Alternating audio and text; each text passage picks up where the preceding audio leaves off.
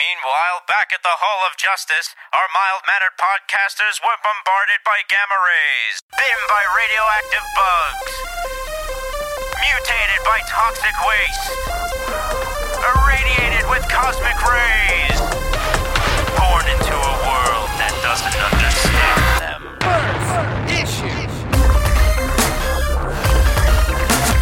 Limited edition.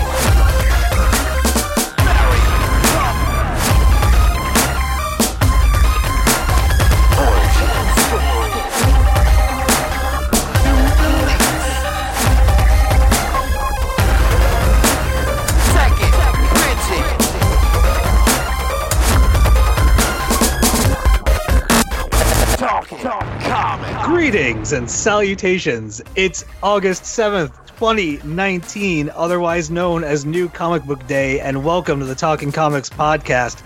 You're listening to episode number 402. Wow. I am your host, Steve Say, and joining me this week are Mr. Bob Ryer, Go into the chapel and we're... Journeyman Joey Braccino is here. Gonna get married and we're...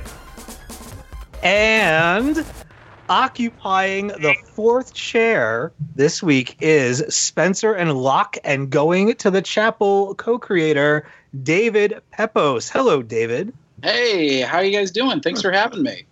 Absolutely. Yeah, thank you. Bob said it. Our pleasure. So Sarah and Jess are out this week, and it is David keeping it warm for us.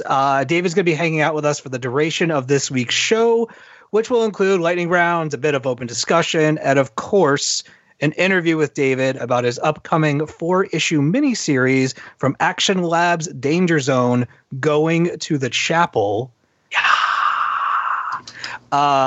We've all read a good deal of it, but we're not going to spoil anything, so don't worry. We're going to keep the interview to issue 1, no final pages only, but be sure to pick it up. Speaking of picking it up, David, when does the first issue of Going to the Chapel hit comic book stores? Yeah, first issue hits comic shops nationwide September 4th, and you can still pre-order it.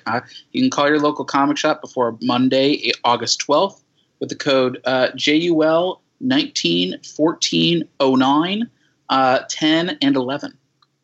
What was your... Go ahead, Bob. I was going to say, that is so important for people to remember with newer books, miniseries, returning series. Yes. It's how stores know what they should be getting.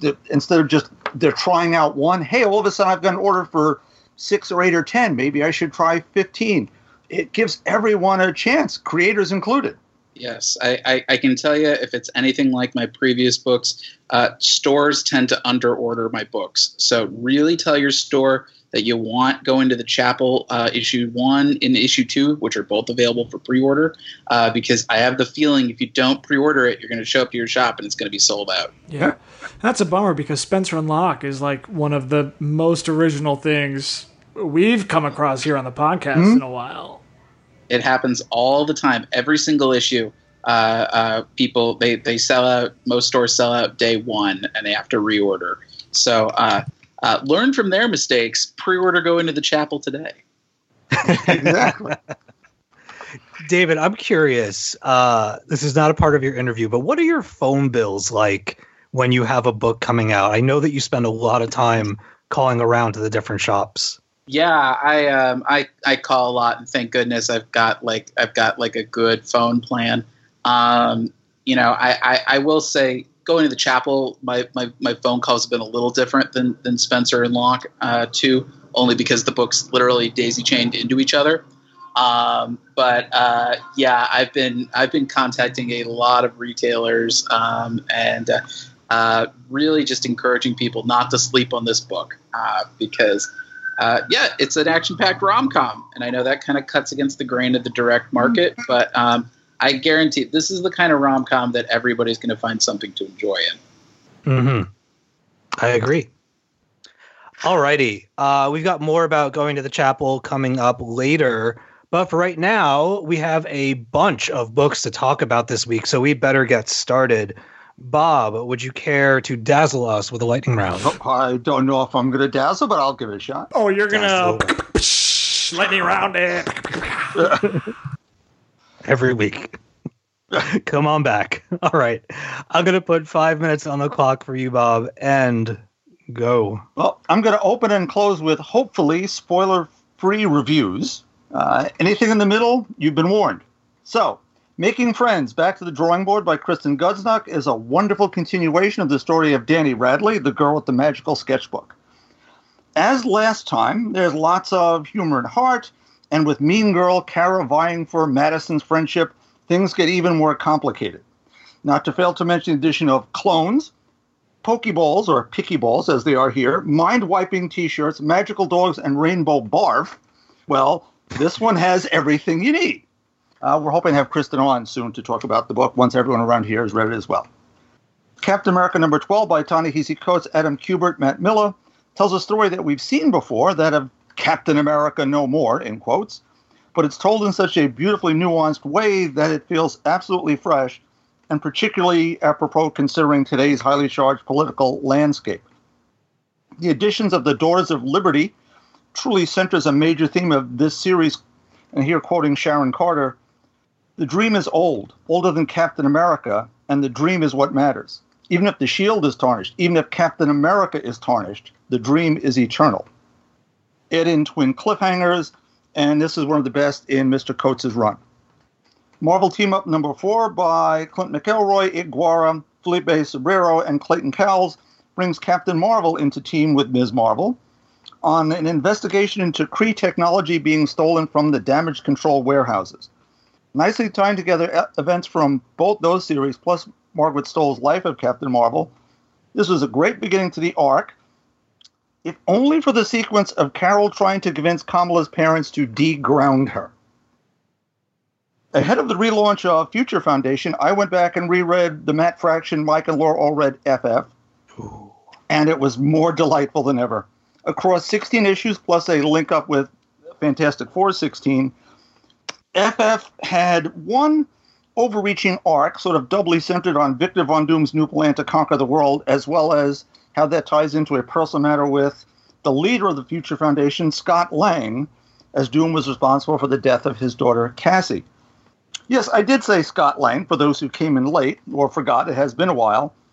Because in Matt Fraction's main Fantastic Four title, the team, along with Franklin and Valeria, are headed into space. And although Reed figures they'll only be gone for 4 Earth minutes, he wants it to be a Fantastic Four ready to protect the Earth.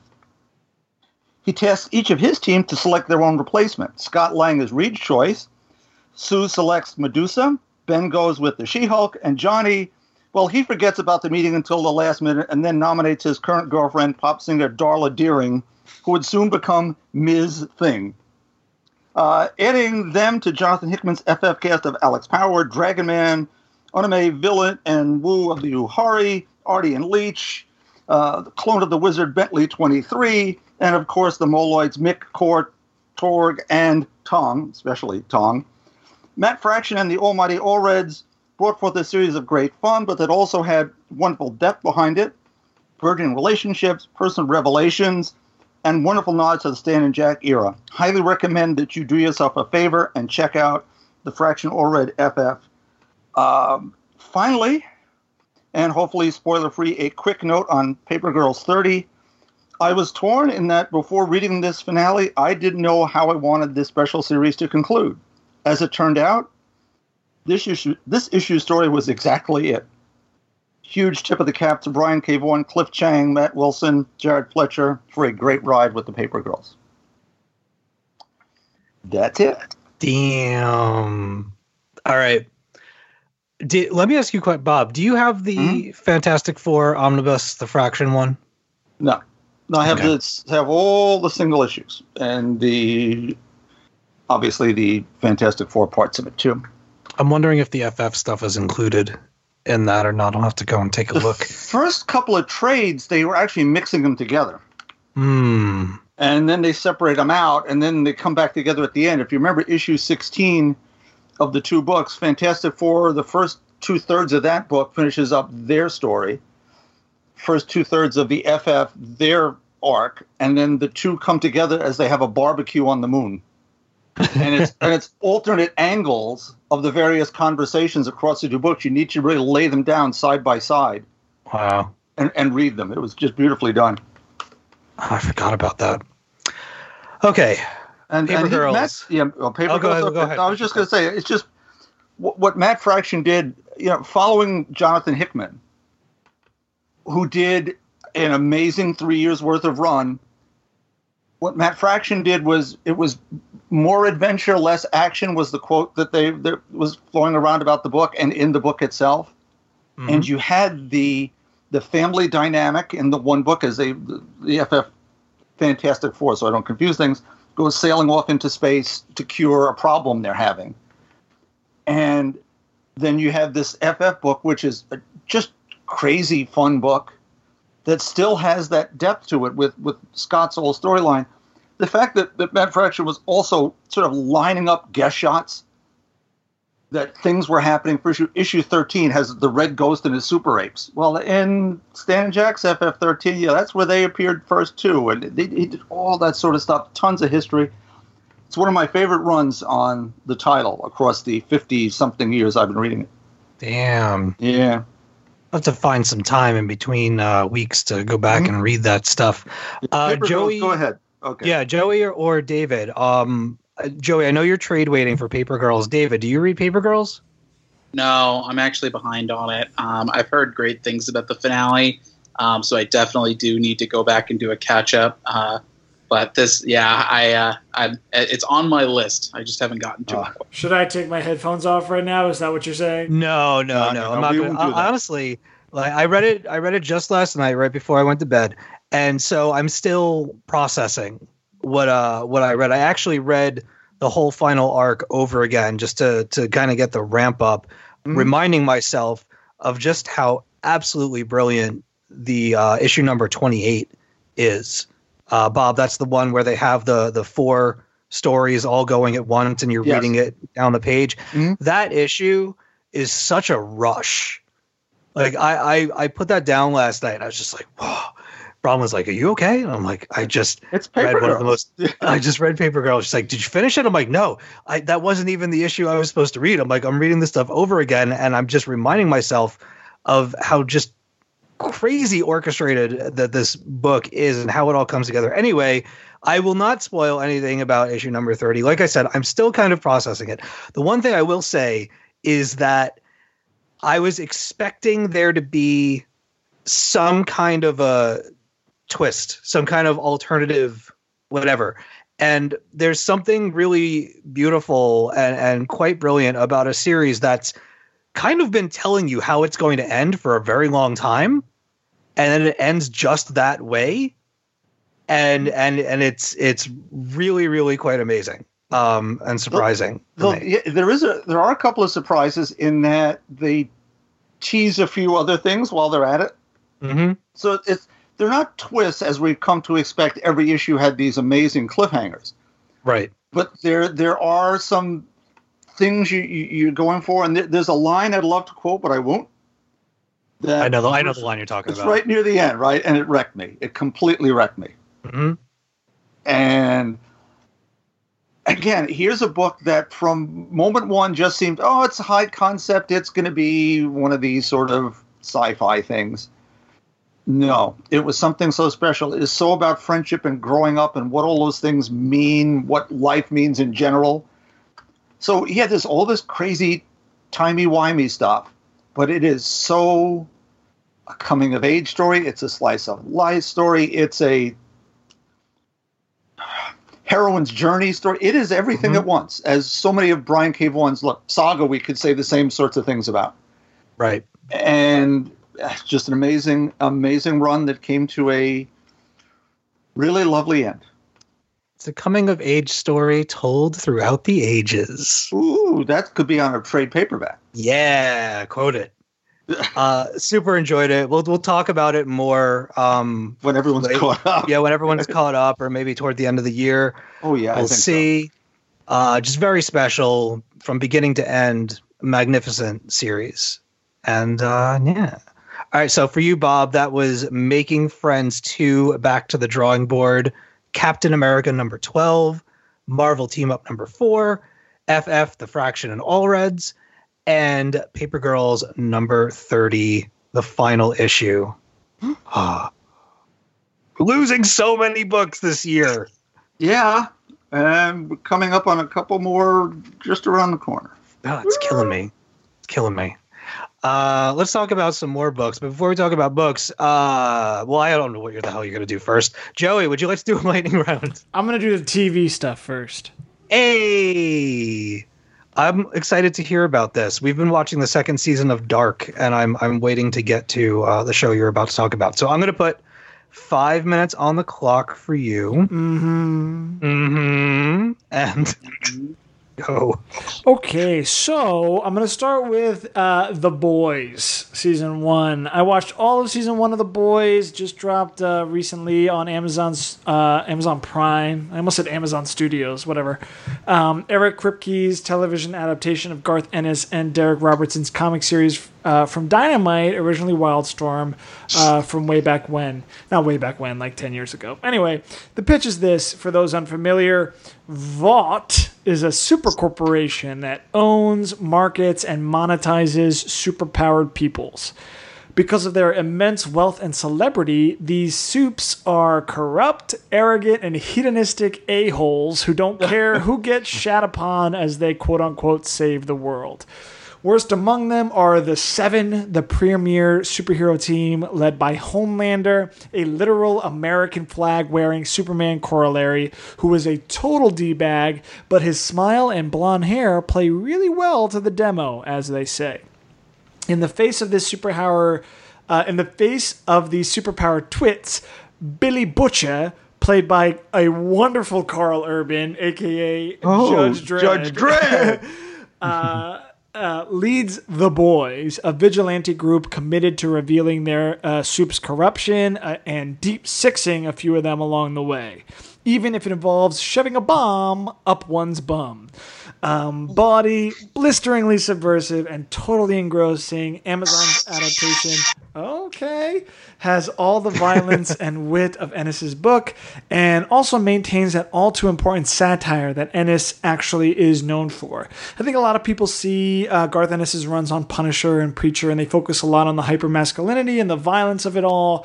But we should really be paying attention to the satire with which he's negotiating those ideas. I think Amazon Studios and Eric Kripke do a really good job of doing that.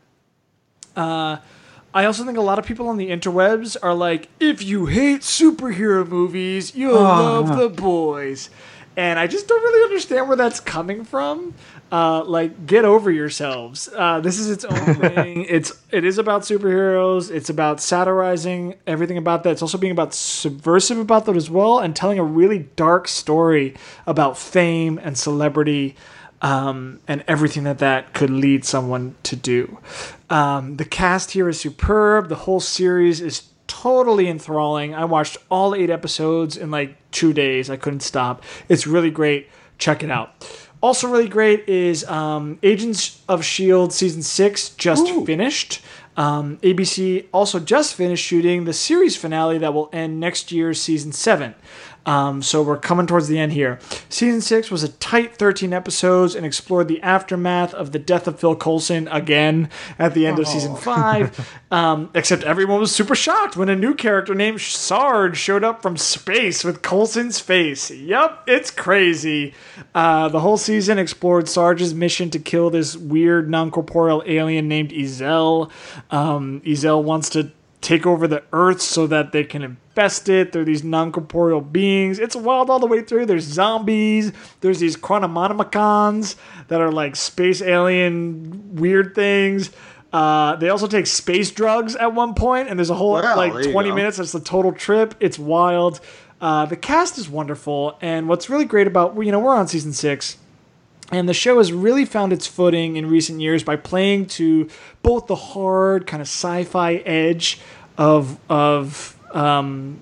S.H.I.E.L.D. and everything, and also really allowing the cast to breathe and do some really wonderful kind of character beats here. Ming-Na Wen is awesome. Chloe Bennett is awesome. Elizabeth Henstridge and Ian DeCasticker are great, as well as Gemma Simmons and Leo Fitz. The 2-hour season finale last Friday was genuinely shocking and ended on a remarkable cliffhanger that will change the face of the Marvel Universe forever. Very sad to see this series go, and I look forward to their final season next year. Very quickly, I read Man in Black #1 by Cullen Bunn, Brian Hurt, and Tyler Crook. So we like this other book here on the pod with Black in the title called Black Magic. Remember that? Yes. This book is also about witches, I think. I don't know. There's more horror craziness from the team behind Harrow County, and it's just as pretty and eerie as you'd think, given the creative team. There's some ghosts here, some black arts, mages and stuff. There was literally a jump scare on page 3, and I screamed out loud. It was wild. Loved it. Great first issue. Worth checking out. Last thing I'll talk about, which I'm sure will lead into a little bit of discussion here, is Powers of X #1. Jonathan Hickman and R.B. Silva here, with Adriano De Benedetto, Marta Gracia, Clayton Kells, and Tom Muller. So we talked about House of X last week, talked about how it's a tough jumping on point for readers if they want to read X-Men for the first time. Powers of X isn't that forgiving either. I still find it to be incredibly entertaining. I also just realized why it's called Powers of X, because the powers are exponents, because this whole book is about the exponentially increasing generations of X across time. Yep, this book leaps back and forth across 1,000 years of X history. X to the 0 power is the Dream. X to the first power is year 10 of the X-Men, which is like the world in which we live in now. X squared is year 100, the war. X to the third power is year 1000, or the Ascension. Yup, this is crazy. Hickman takes us to each generation and shows us just what's up with our hated and feared mutant brothers and sisters. We open with Xavier meeting Moira in what has been deemed the most significant moment in X history because it initiates the Dream, a dream that, well, everything is a little bit cryptic here and we don't really know what's going on. We flash forward to X1, which was set up in House of X from 2 weeks ago with Krakoa habitats and the cures and all that. But most of the book is dedicated to X2, the war, in which mutants that have been genetically engineered over time by Mr. Sinister, because who the hell trusts Mr. Sinister, am I right, to fight What's the his war? name? I mean, please, right? They've obviously been betrayed and are being hunted by the Nimrod. Oh, God, guys. no. Nimrod is here. That's a throwback to like 1992. Oh, my God. It's wild. We fast forward like 1,000 years and damn, this book is crazy. I'm into it. I really am. I understand the concern. It is a lot. It is a lot. Yeah, it is. That Hickman is asking on these first 2 issue 1s, and the cover price is the cover price. I think a lot of people are excited about the X-Men. And I think that part of it is what Hickman is doing here, and we can talk about this, is playing to some of the kind of core features of the X side of the Marvel Universe. That crazy time travel stuff, that hard sci-fi, while also maintaining that kind of little political stance and talking about sovereignty and talking about being hated and feared and talking about prejudice too. It's very subtle. I will say this, it is a lot, and you do have to read these books multiple times. Is that a bad thing? I don't know. Thank God this book is weekly, though. That's what I'll say. Yeah. Because if I had to wait a month, Jesus Christ, I would be out of here so fast. And I would just wait for these books to get collected because I love being able to pick up every week a new chapter of this. And that's my lightning round. Impressive. All right, I want to hear what David has been thinking of these X books. My contribution is that I was kind of hanging out at Camp Sarah this past week when I was reading this because holy crap, I was so confused. Of Powers of X or House of X? Yeah, the new one, whatever the new one is, Powers of X. This is what I said last week too, because like, remember Hugh was like, "Do I have to read anything before reading House of X or Power of X?" And I responded to him, and I was like, "No, because nothing is set up. You just jump right in, and it's there." I mean, I read House of X, and like it was a little bit tough, but I was like, I can do this. I can hang. Like, you've got this, Steve. It's gonna be fine. And then this one came out, and I was just like, duh, what? So, still had a lot of fun with it. I look forward to reading this multiple times to get a firm grasp on what the hell Hickman is up to. David, you have been checking out both House and Powers of X. What do you think? I'm in it. I'm in it to win it. I love these books. It's interesting because the way that I've seen Hickman write a lot of these team books, it's a little counterintuitive. It's less about individual team members and more of sort of how he's going to kind of shift the world around them. And I feel like that approach really lends itself well to the X-Men, as opposed to necessarily his work on Avengers. So I'm really excited. I kind of like the way that the X-Men are sort of building a new habitat for themselves, almost sort of wielding evolution itself as a weapon, in terms of Krakoa as being their sort of mobile base of operations. And I kind of like this idea in Powers of X. The X-Men are no stranger to dystopian storylines. I mean, we've seen it from Days of Future Past, Here Comes Tomorrow, Battle of the Atom, just to throw it out there off the top of my head. But the thing that I find interesting is the X-Men as a concept are all about they're trying to seek justice in some form or fashion, whether it's justice for sort of fallen mutants or sort of bringing in renegade mutants in for their crimes. Or protecting mutants from being hated and feared by the rest of the world. But, there's kind of a question of, is evolution itself kind of a repudiation of the concept of justice? There's sort of the conquered and the conquered, or the conquerors and the conquered, I should say. And so the question is, that I'm seeing in Powers of X, we see this dystopian futures and maybe they don't find justice. Or maybe the sort of the arc of justice is so long that it's going to take generation upon generation upon generation to finally see this thing through. That's a pretty dizzying scale, I think. That's really ambitious, and I love the world building that Hickman brings to it. I know some critics have cried foul over the text pages, where it is very much the epitome of telling rather than showing. I kind of like sort of the reader having to kind of fill in the gaps a little bit when you're like, oh, mutant clones created by Mr. Sinister. And you're like, oh, who thought of that? That's a terrible idea. And very quickly learning, oh, yeah, no, you can't. Tiger can't change its stripes, and neither can Mr. Sinister. And so I kind of like this very layered three-dimensional world, and sort of seeing what I've seen of previews of House of X #2. I think Hickman's doubling down. I think he's layering in some really cool stuff.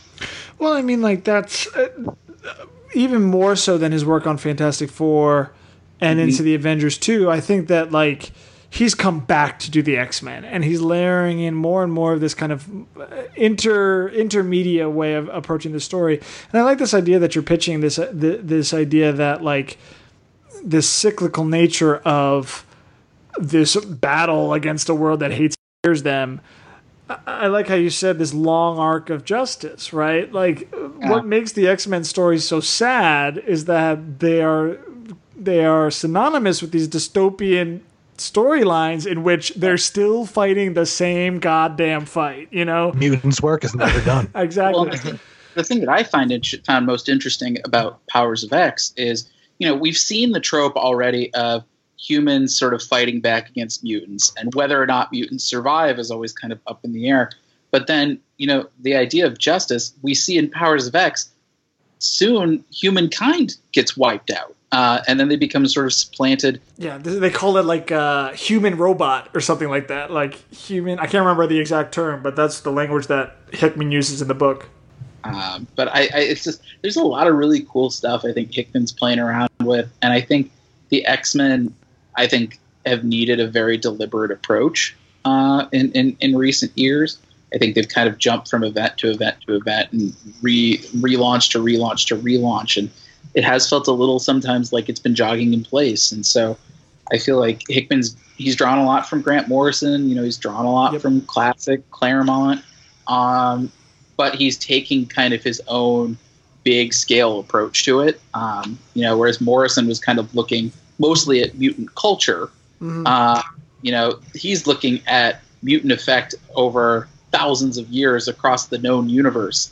Once you have the X-Men hiding out in Asteroid K, or like being refugees in the Shi'ar universal system, the limits are pretty limitless here. I'd say it's a nice scale, and I think I was just thinking earlier today, as a child of the 90s, I kind of came of age in the 90s, and sort of, I grew up reading Spider-Man and X-Men as sort of the two big franchises of Marvel. And so in a week where House of X and Absolute Carnage are coming out, it kind of makes me feel a little bit like a kid again. It's very exciting. I'm over here getting an education. Just listening in. Bob, where are you at with this stuff? Are you sold yet? Nope, I haven't even begun. So I may have to. This does sound interesting. I love it. I'd be curious though if you read the whole thing from beginning to end in one shot. I'd be really curious how you felt about it. I sort of checked out on the X-Men many, many years ago, right around the time I guess that Claremont left. 1994. Yeah. Yeah. It was good up until then. It was just sort of plot lines never seemed to resolve. Some of them were interesting. Some just kept coming back around, snake eating its own tail sort of thing. And somebody should do a podcast telling you about everything that's happened in the X-Men since 1990. Oh, sure. What's the Well, Jay and Miles yeah. like the X-Men, but they don't do it like chronologically. Oh, that's too bad.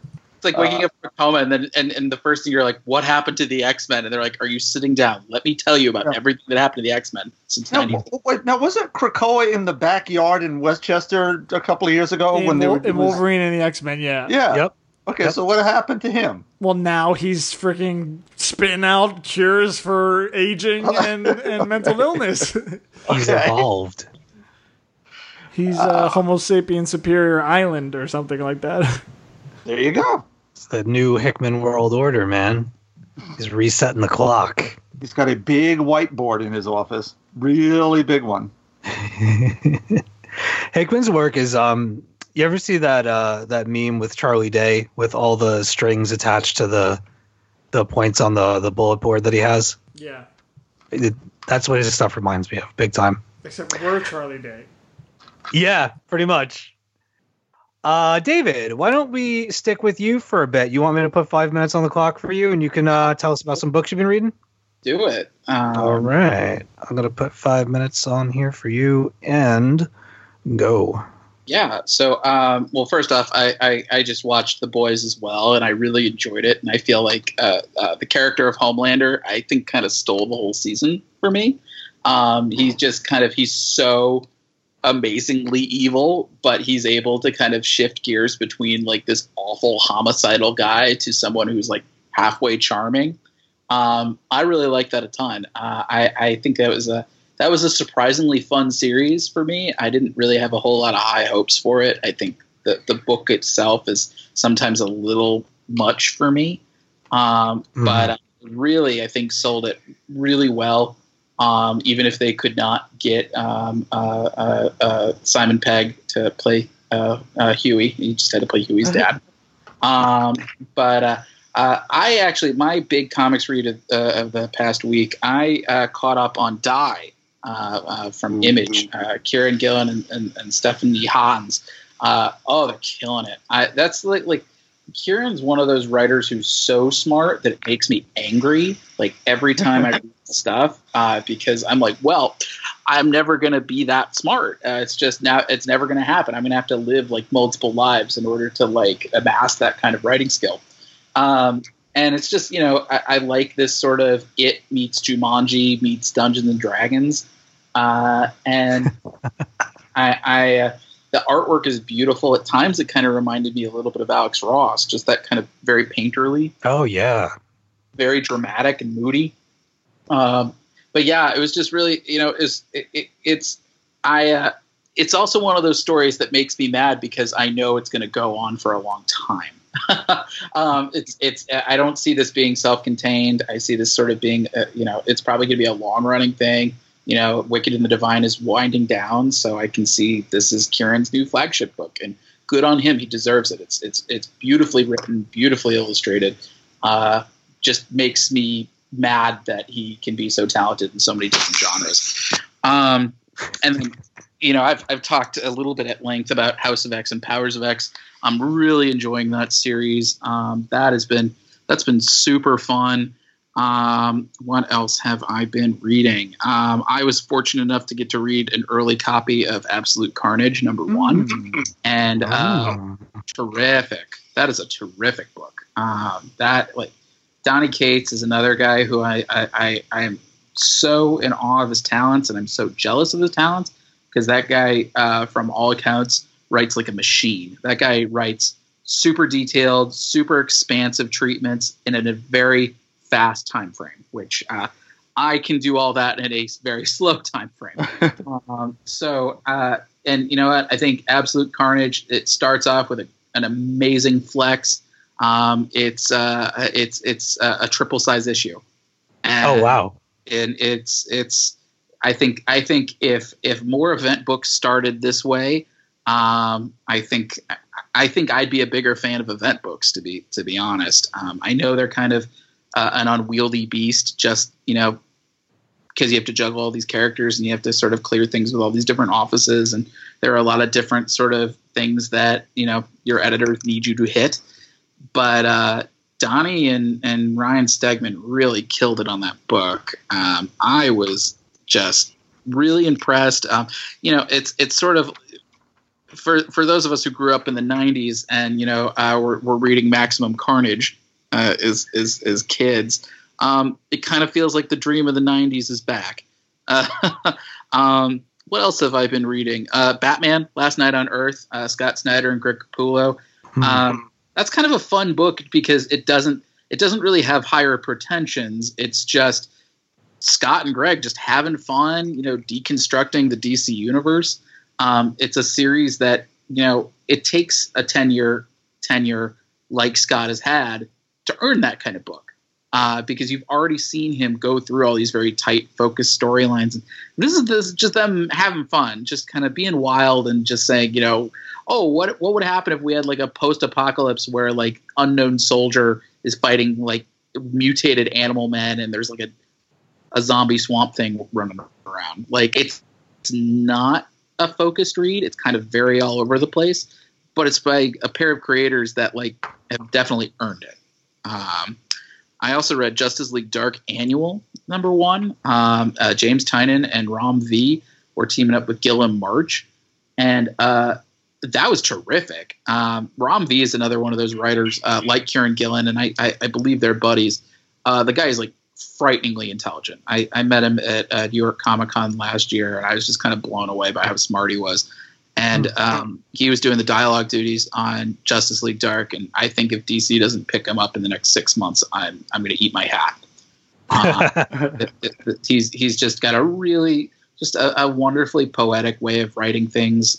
This annual is about the Parliament Flowers picking the new champion of the green. And so they sort of pick a scientist similar in the realm of Alec Holland. But he grows up, he's got flowers for eyes, and he's like really like spindly and weird looking. And he starts stalking his ex-wife and starts making flower children for her. Like actual children that are made out of flowers. So like in a week they start like fading away. It's really creepy. It's really weird. Gilliam March does a great job at it. I know the guy is typically known for some of his more like erotic style art, but he does such a creepy looking like flower person that the guy should really be doing somebody should be putting him in a horror book like yesterday. But But yeah, that's like a team of 3 people who I really dig all of their stuff individually, and so putting them sort of, you know, in one book together, it's really rad. Nice. Damn. I have questions. Yeah. Absolute Carnage. Is there a checklist of books in the back with multiple tie-ins? Look. I'm just curious as to how large the Absolute Carnage, like how far-reaching is it? What kind of book load am I looking at here? You know, I'm not 100% sure, but let me just see what I got. Comes in a steamer trunk. There's no checklist that I'm aware of. Okay, things are looking up. So that, you know, it's one of those things. Can't promise anything one way or the other. Just know what I've seen. Mm-hmm. No. But I wouldn't be shocked if there was any tie-ins in Donnie's like main Venom title, which has been awesome. It's been like, honestly, I've been loving that book. You know, some of it is because I think it shares certain similar themes with Spencer and Locke. You know what? I'm kind of like, if I can compare my book to like Moon Knight and Venom, I'm down for it. I got no problems with that. But yeah, I think Donnie and Ryan in particular, I've been really impressed seeing how he's grown over the last few years. You know, because I remember seeing him doing a She-Hulk book. I think that was his breakout book, and I loved it. And then he sort of hit the big leagues with Superior Spider-Man. But seeing him really kind of grow into, I think, such a confident storyteller in Venom has been really cool. He's working with an inker, J.P. Mayer, which I think they're a really great team working together. And Frank Martin is their colorist. And I think just, you know, there's so much that it was, and this was a big shock for me jumping from writing reviews to actually making comics, is that like, you don't realize every single member of the team, how much they influence each other. And, you know, I think Devin Lewis is the editor behind Venom. And, you know, he did, you know, if that was his call, putting all these people together, he did a really good job at it. Because honestly, like, this is a team that, from not just the writer and not just the penciler, but the inker and colorist and letterer are all doing really good work at sort of elevating each other into something that's a little bit greater than the sum of their parts. Damn, I love having creators on for the long haul because we get really good stuff like this. Thank you. David, did you check out War of the Realms when it was coming out? You mentioned events before. I did. And, you know, how do I say this? So I really enjoyed how it ended. I think sometimes there's a tendency, and I've heard sort of apocryphal stories about this for other events as well, is that sometimes creators will pitch something for their particular book, and sort of in lieu of any other better ideas coming up, that event, which should have been just for one particular book, kind of expands across an entire line. And so I would be speculating if I thought War of the Realms was one of those books. So I'm not going to do that. But what I'll say is, I think War of the Realms, I enjoyed it the most when its focus was on Thor and Jane and Loki and sort of the direct Thor family. It was a little more all over the place for me once you started adding in like Daredevil or Punisher or Wolverine. That said, there were certainly some really cool, like, diamonds in the rough. Tom Taylor was kind of doing – Tom Taylor, somebody should be giving him like a new Avengers title already, because he did a tie-in for The Hunt for Wolverine that had a lot of those Bendis era New Avengers characters. That's Spider-Man, Luke Cage, Jessica Jones, Iron Man. And then sort of Wolverine is like the ghost of Wolverine. And then they did it. I believe he had a series in War of the Realms as well. I think he had a Marvel Strike Force book or something like that. Same thing. It had Cap, Luke Cage, Spider-Man, Wolverine. I think Iron Fist might have been a part of that group. Tom Taylor really deserves one of those, and I'm very curious. I would be shocked if he's like the next in line for like a Marvel or DC exclusive bid, and I'm kind of surprised that no one's offered him that yet, or if he has, maybe he just hasn't accepted an offer yet. But I guess that was my roundabout way of saying I really liked it as a Thor storyline. Once you start adding in all the other characters, it's hard to make all that work. I think it's already tough to have events that fit all of these characters just aesthetically.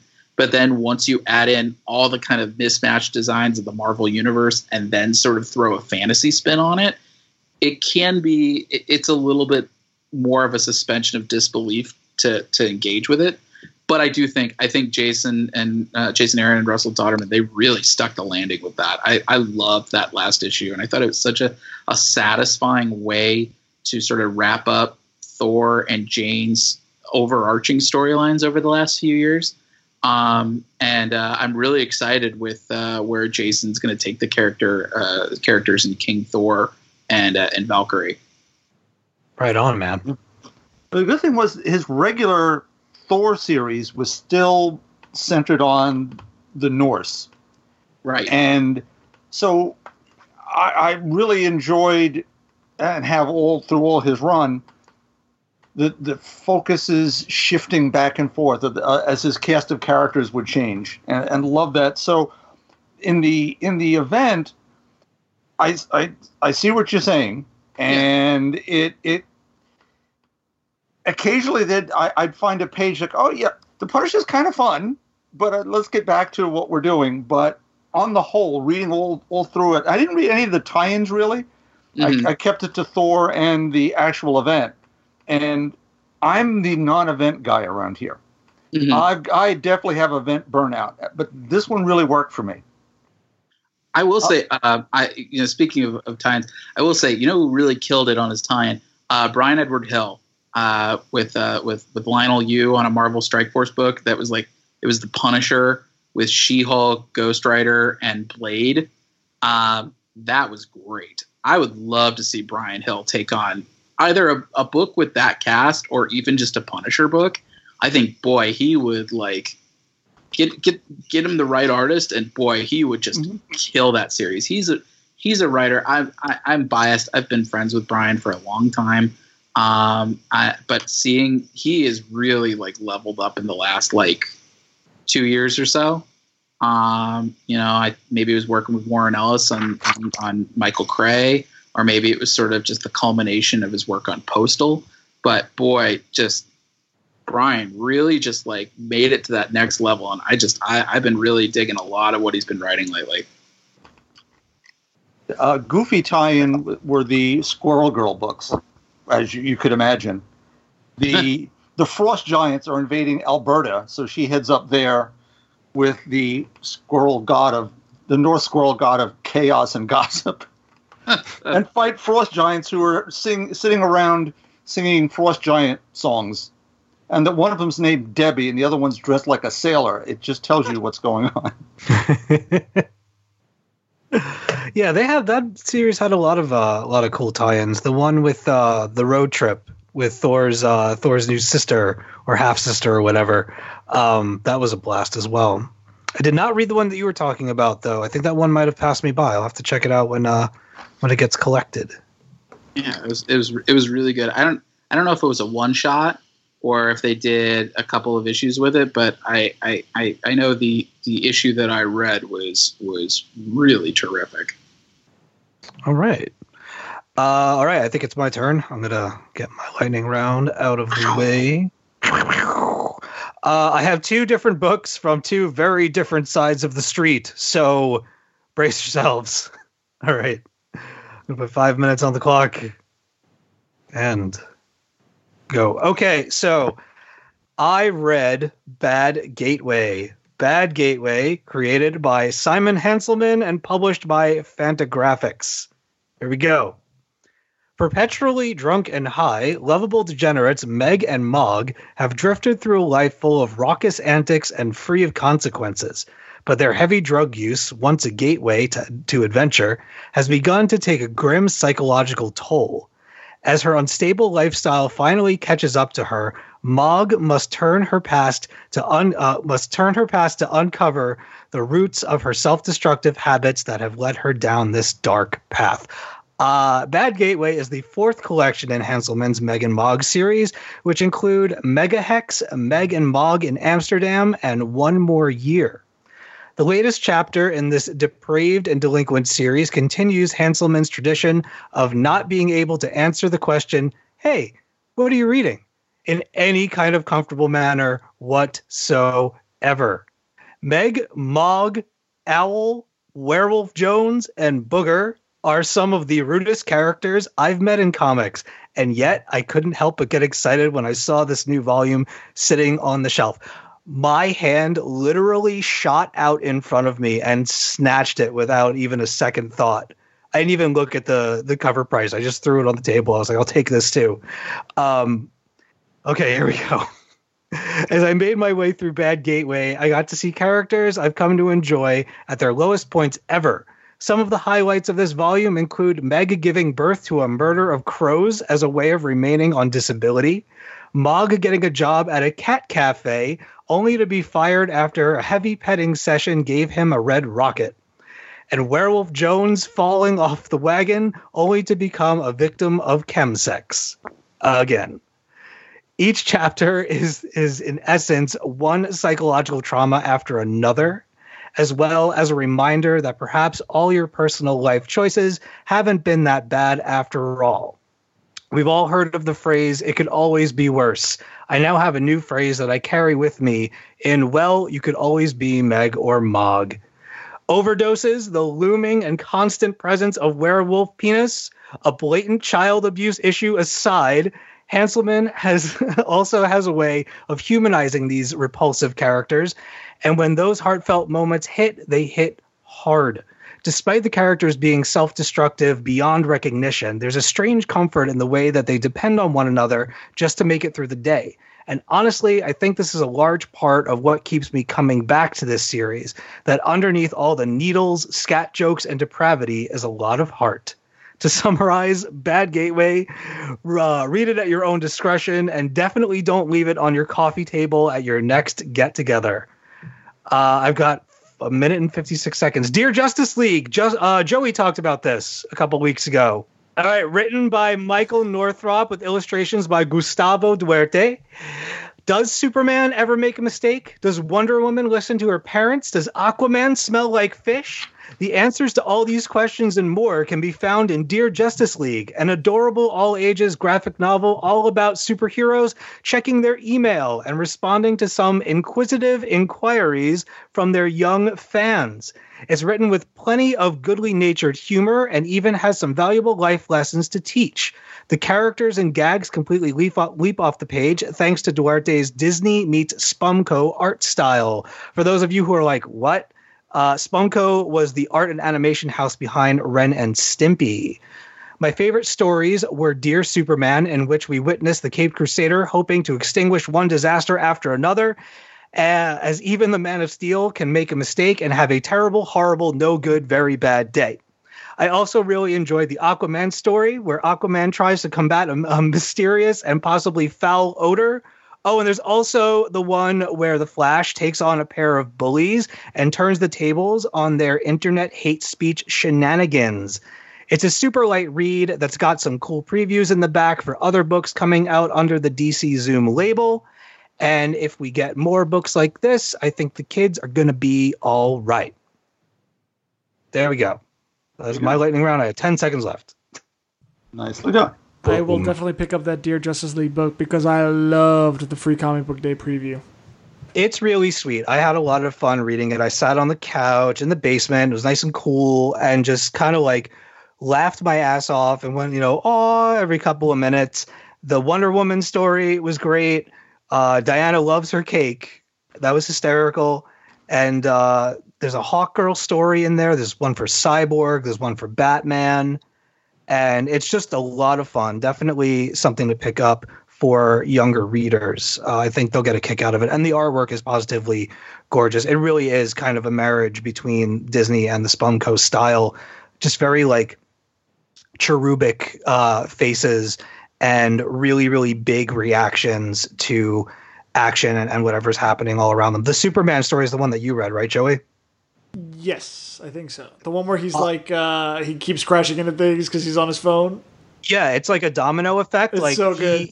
He starts the accident, and then the accident just keeps going. It's kind of like Mousetrap, and it's happening all over Metropolis, and he's trying to stop one thing after another, while simultaneously like figuring out what he's going to write back to this kid in this email that he's received. And just a lot of fun. I enjoyed it. A complete and total opposite from the Megan Mogg series. You know, we every now and again people ask us when we ask for questions, like, what are our guilty pleasure books? And I'm always like, oh, I don't know. I don't really have any because I like, I'm proud to like everything and whatever. The Megan Mogg books are definitely my go and read it somewhere and don't let anybody read over your shoulder kind of comic book reading for me. It is so crass and so rude. And sometimes I'm reading these books and I'm just like, what am I doing with myself and my time? But I sit there with a stupid smile on my face the whole time. And then there are like one or two moments where the characters get very serious amidst all this chaos. And I'm just like, oh my God, they're still people. So it's wonderful. I had a lot of fun. Megan Fun is Mogg. good. They sound awful though, Steve. Yeah. No, Bob, you would hate it. You would hate it. You would absolutely hate it. You would be so mad at me if I asked you to read this book. Okay. I will say though, like the Fantagraphics style, their hardcovers are absolute quality, and there are some like big spreads in this, like painted spreads, and like on the inside covers and stuff, where like there is no chaos. Like it's all mountains and sunsets, and everything is serene, and like they're in a canoe, and like it's beautiful. And I'm just like, wow. This is not this book, but this is gorgeous. Yeah. So, Steve, did you ever watch Absolutely Fabulous? yes. British comedy? Right. Well, they'd go on vacation to some lovely place, and then, Eddie would sell her daughter off to white slavers. Yes. That is exactly. There's a very, very good reason why part of the plot of this book is that Owl has moved out of the house, and Werewolf Jones comes to live with Megan Mogg, and it creates even more bad times for everybody. Owl is not in this book almost at all, and I was really, really surprised by that. But given what happened to him at the end of book 3, I definitely know why he's not hanging out anymore. And it's stuff like that I just, like I said, if you really tried to sit down, I think I actually told you guys some of the stuff that happened the last time that I picked up these books.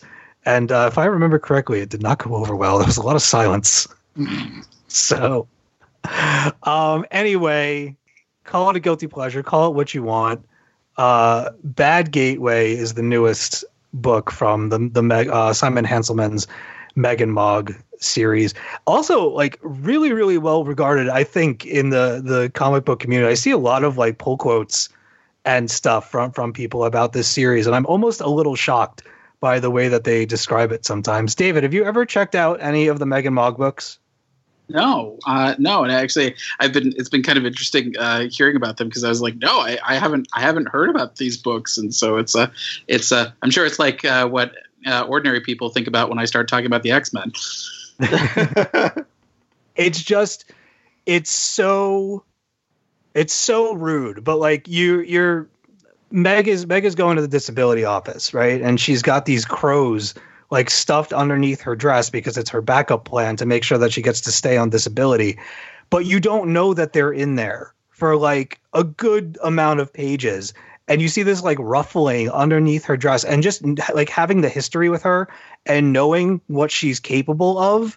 I sat there biting my nails for like 16 pages, just being like, oh my God, I know she's going to have to use whatever's underneath there. And I kind of don't want to know what it is, but I totally want to know what it is. Show it to me.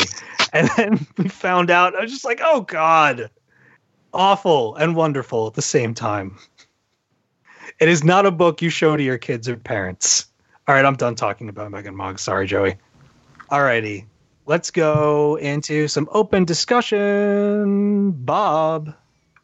Okie dokie. Here we go. It's Fantastic Four number 12, which has True Story is in it. So we'll get to that. So there's just so much deep Fantastic Four history linked into this issue that I don't even know where to start. So I guess I'll start with the first story first, which is by Dan Slott, Sean Isaacs, Marcio Menez, and Joe Caramagna. It's about to be the 1 week in the year that Ben Grimm returns to his human form. And it's just in time for him to finally go with Alicia on their much-delayed honeymoon.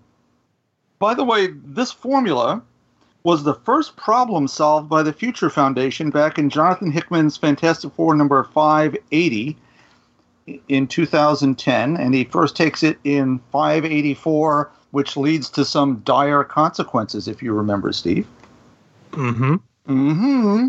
Mm-hmm. Anyway, the happy couple, they head off to a resort island, but their vacation is crashed literally by an ultra-maddened, though strangely different Hulk. Needless to say, a Donnybrook ensues. Another, by the way, the Thing and the Hulk first clash back in the original Fantastic Four number 12 in March of 1963. And in the previously mentioned Matt Fraction, Michael Moore Allred FF, their issue 12 has a cover of Jennifer Walters, the She-Hulk, and Darla Deering, Ms. Thing, on a battle cover, and they spar a few rounds in there too. So it's so connected, it's crazy. On that connection front, the second story is our jumping off point for the new Future Foundation by Jeremy Whitley and Will Robeson. And based on this wonderful setup, it's going to be a blast. Our favorites from the Hickman Fraction days are back, with adventure and humor in a lovely balance. We also get the addition of Alex Power's sister Julie from Power Pack and Runaways. And as their mission is to recover all the lost bits of their friend Owen Reese, the Molecule Man, it's sure there will be as much cosmic as comic. I love this beginning to end, even at $4.99. How about everybody else? I will say this. I think I don't want to spoil it because I don't want to give away who it is. The reveal, the Slot, yeah. Spoilers. There's a villain in this book. Okay, it's a comic book, superheroes, villains. This has cemented this villain as being one of my favorites, within the Marvel universe or anywhere. They remind me of another villain that I really, really, really love. I'm not going to reveal them either because people then will guess it. But this was the book that I was reading through it. I was having a really, really good time. And I got so excited when that page came and we found out kind of who was behind what was going on. And that's how I know when a character has really had an impact on me. There's been a couple of stories with this person this year, and every time they show up, I get really jazzed. So that was fun. And the story overall, the Slot story with Thing and their little honeymoon and everything is wonderful. And talk about terrible timing. Yeah. As for the FF stuff, I knew that Jeremy and his team were going to be blowing this out of the water. And even in this preview, they did not disappoint. Love Bentley. Bentley's amazing. And he's got all the voices down, and I'm so excited to meet or reconnect with the rest of the team. Love that Dragon Man is flying around doing his thing.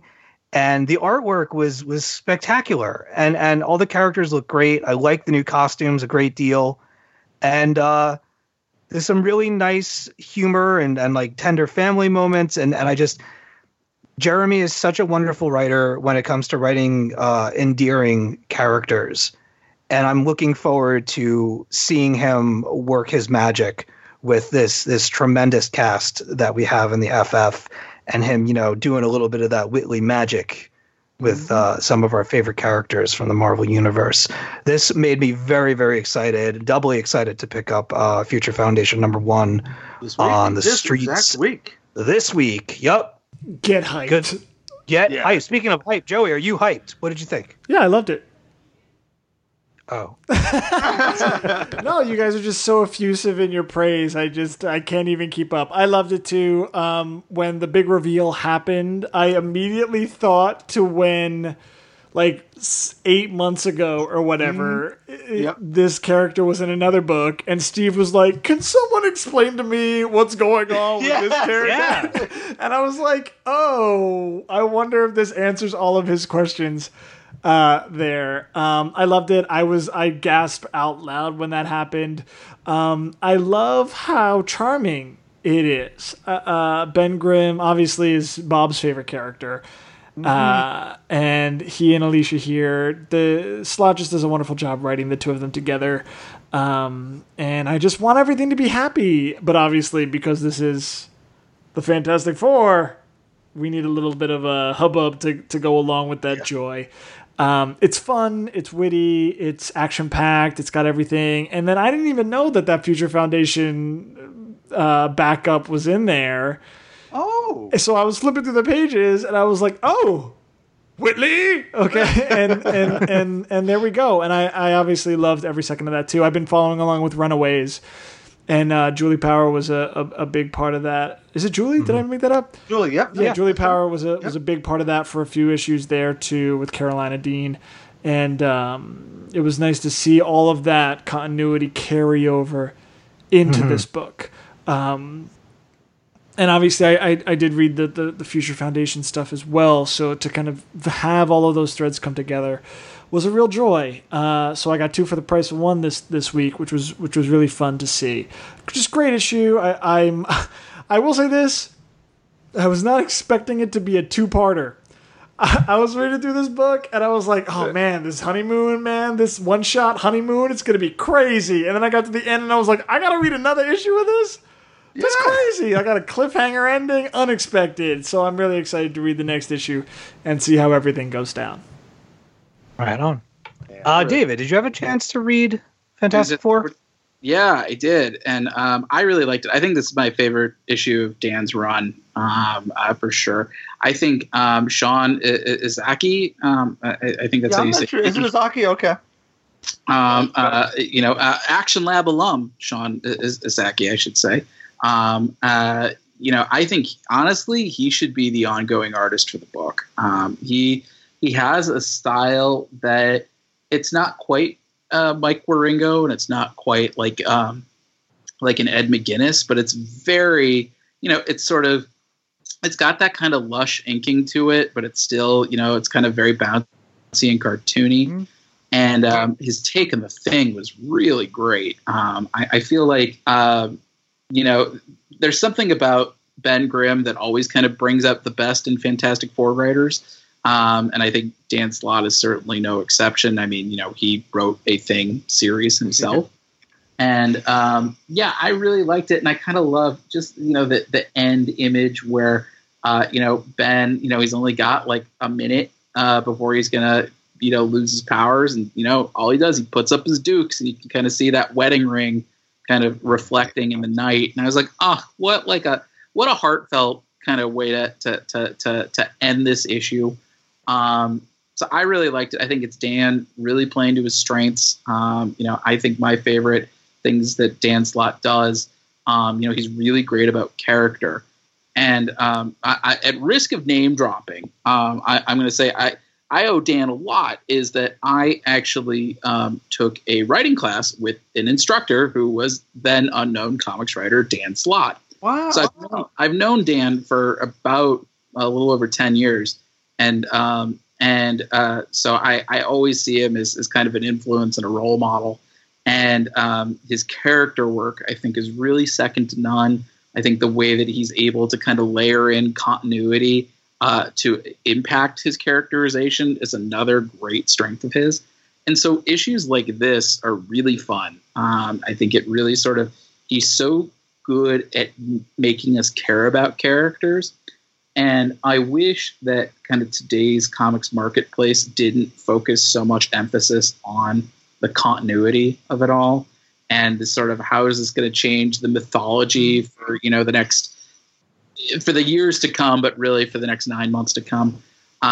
Because issues like this are where writers like Dan Slott really sing, because you don't have to reinvent the wheel. You don't have to come up with something that's going to sort of shake up continuity down the road. You just get to sort of see characters when the chips are down. You figure out who they really are, and you kind of get to see what stakes they are willing to step up for. And that's really, I think, that's something that's a little magical. I think that's the reason why we care about these Marvel characters 60, 70 years later. And so I think Fantastic Four, it is a love letter to those sorts of, that's the Stan and Jack, magic. We're seeing it in issues like these, and I'm glad that you guys are talking about it, because I feel like it's an issue that, we live in event country now. And, so the big sort of relaunches, they're great this week, but I think, the price of that is we get to miss out on these really kind of cool, wonderfully character-driven issues like this one. And I'm a big fan of Jeremy Whitley, also Action Lab alum Jeremy Whitley. Mm-hmm. Every time I see him at a con, I say, "How do I get to be you when I grow up?" And I think Future Foundation is just such a great fit for him. He gets that sort of the team dynamic, and in particular the young voices. I think it's very easy to have a book about teenage superheroes that reads like, "How do you do, fellow kids?" And Jeremy's not about that life. I think he always writes his young characters with a real sense of authenticity and empathy. And so, yeah, I'm really excited to see what he does with Future Foundation. If this teaser is any indication, I think he's really going to kill it. Boom. Yeah. There we go. Quite the open discussion for Fantastic Four number 12. Thank you very much, David, for playing with us. Oh, my pleasure. All right, kids. We are going to take a short break, but when we come back, we are going to get married to David Pepos. Wow. When we talk about going to the chapel. We'll see you in just Did my a mother minute. put you up to this? Yeah, she called me. She called me a few weeks ago. She said, "I want grandchildren by any means necessary." It's like, David's going to be doing a lot of promotion for his new book, and so I want you to corner him. You got to get him. All right. We'll be right back.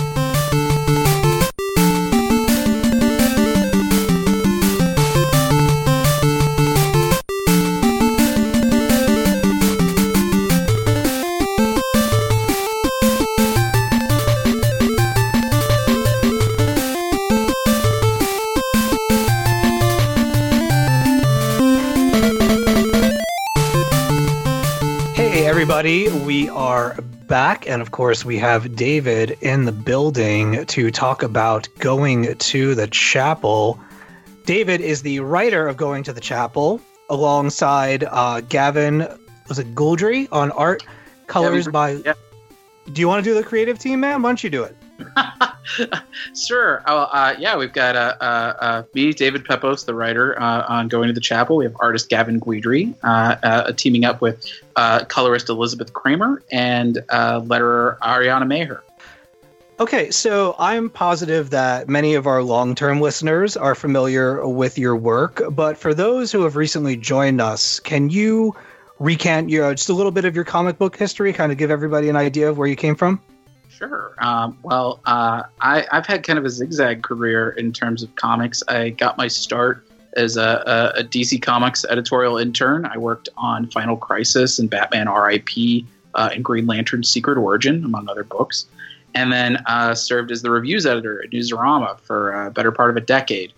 I made the jump to become a comics writer on my own in 2017 with my breakout book Spencer and Locke over at Action Lab. We just wrapped a sequel, Spencer and Locke 2, and we are going full steam ahead in my new series, Going to the Chapel, here at Action Lab. That's still available for pre-order. Any listeners can still call their local comic shops through Monday, August 12th, and pre-order our first issue with the code JUL 19 14 09 10 and 11. All right. So, can you give our listeners an elevator pitch for Going to the Chapel?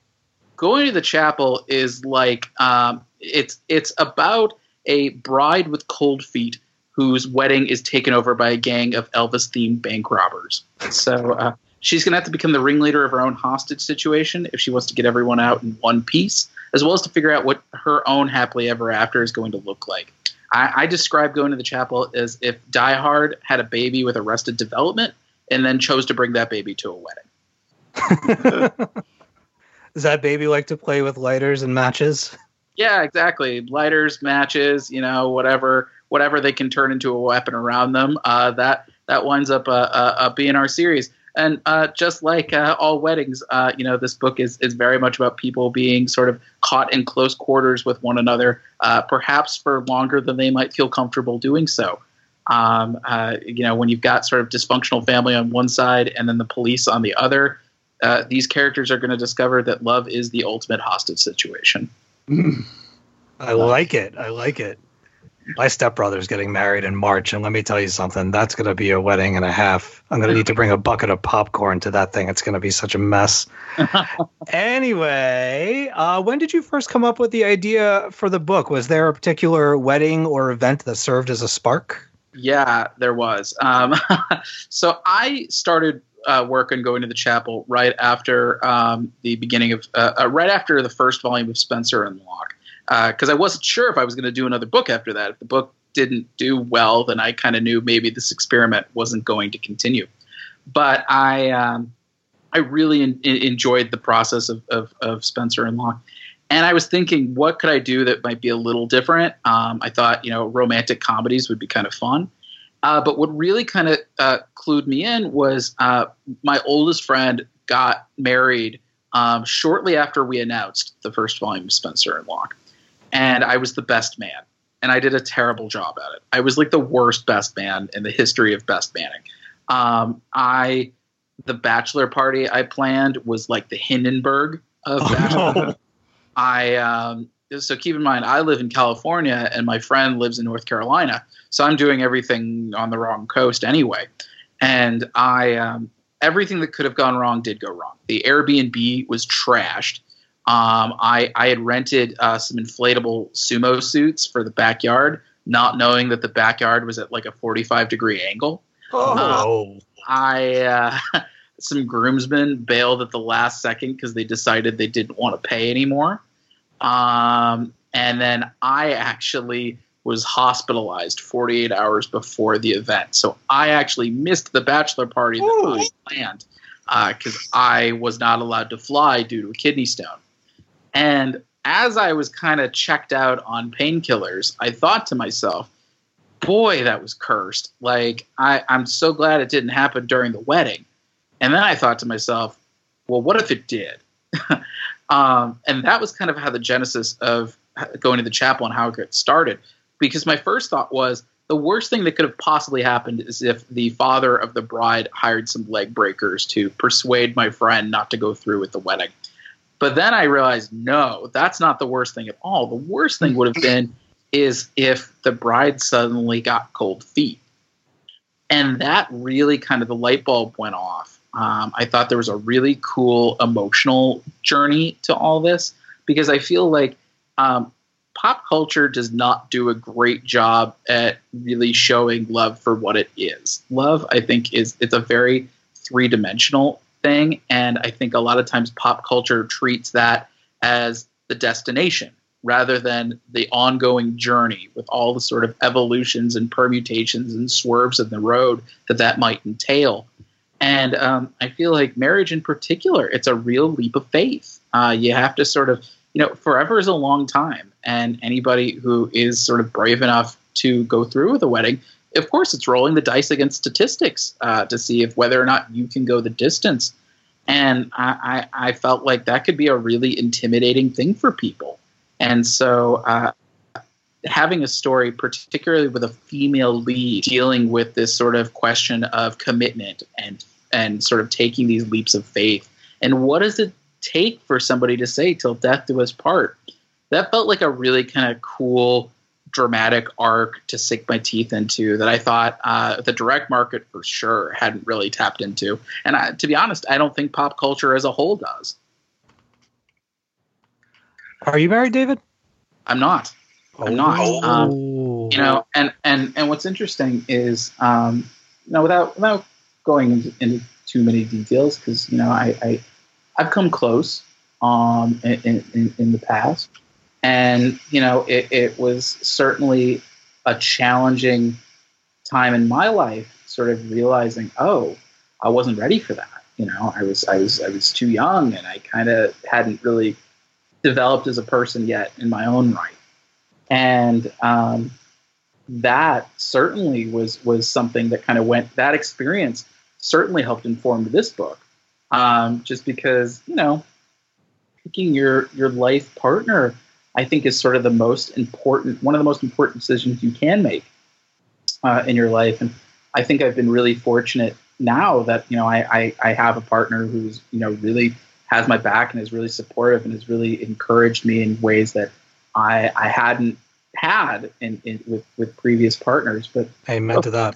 Of course, I do feel like, every sort of relationship that I've had, of course, definitely informs the makeup of going to the chapel. I've had my heart broken. I've broken people's hearts, and sort of being able to sort of look back on those past relationships and figure out, what are the patterns that you find yourself getting into? Can you break out of these patterns? How does your past inform your present, which might inform your future? These are all things that go into this book. And I think that's sort of a theme that feels a little universal. I think everybody's been in love at some point in their lives. Or somebody, I think everybody's had an experience with a relationship, whether or not it's worked out or not. And so I think sort of that idea of, love being, a really powerful driving force for people, but it's also a complicated and messy emotion at times. I think that's what kind of gives going to the chapel its heft and its weight. And I think by having sort of a female perspective on it, sort of just having a female lead, I think that's also a nice way to kind of invert some of the tropes that we see in pop culture. And I can certainly say, just based on the convention circuit, seeing the way that women have responded to this book, that's been really encouraging, just for me as a writer. Mm-hmm. Well, have you had people coming up to the tables and stuff to tell you things? Yeah, well, it's funny because I've practiced my pitches pretty extensively at this point. I tend to do about a dozen shows a year, and I'm pretty outgoing when it comes to talking to prospective customers, and so you quickly kind of do trial and error, and you figure out what works for your book and what doesn't. And Spencer and Locke, for example, that's a book that I've been able to move some decent volume on in most shows. But of course, there are people who it's just not for them. But when I am pitching going to the chapel, especially, there are women who, when I mention this pitch, their eyes kind of light up. They're like, "Oh, I know this feeling. I get this." And that's, I guess I didn't expect that, but just sort of hearing, not only is this story featuring a woman who is grappling with this idea of commitment, but is taking sort of some very big steps on her own to try to navigate her own anxieties. I think that's a powerful thing. And I think, that's something that I think I wrote going to the chapel because I thought there was an underserved audience. And while I think this is a universal quality, I do think that this is a book that is tailored for people who don't necessarily have a lot of books written or aimed at them in the direct market. Mm-hmm. How did you, once you had the idea for the book, how did you come to hook up with Gavin, Liz, and Ariana on the title? So, this goes to show how long it takes for books to be put together, especially in my case. I tend to be a fairly deliberate writer. I tend to measure twice and cut once. So sometimes I was saying earlier, I'm very jealous of Donny Cates because that's a guy who could bust out a high quality script in 5 days. I'm not that guy. It takes me a little while to sort of get the treatment together to make sure the story math all adds up. Slow and steady tends to win the race for me. And so Gavin and I, we connected. It was about 2 years ago. And I saw his work on Twitter. He had posted samples for his book of comicsology called The Night Driver. It was a one-shot that I was really impressed with how he was able to switch gears quickly between this very moody, kind of dark action to these kind of bright moments of comedy, of a very expressive character design.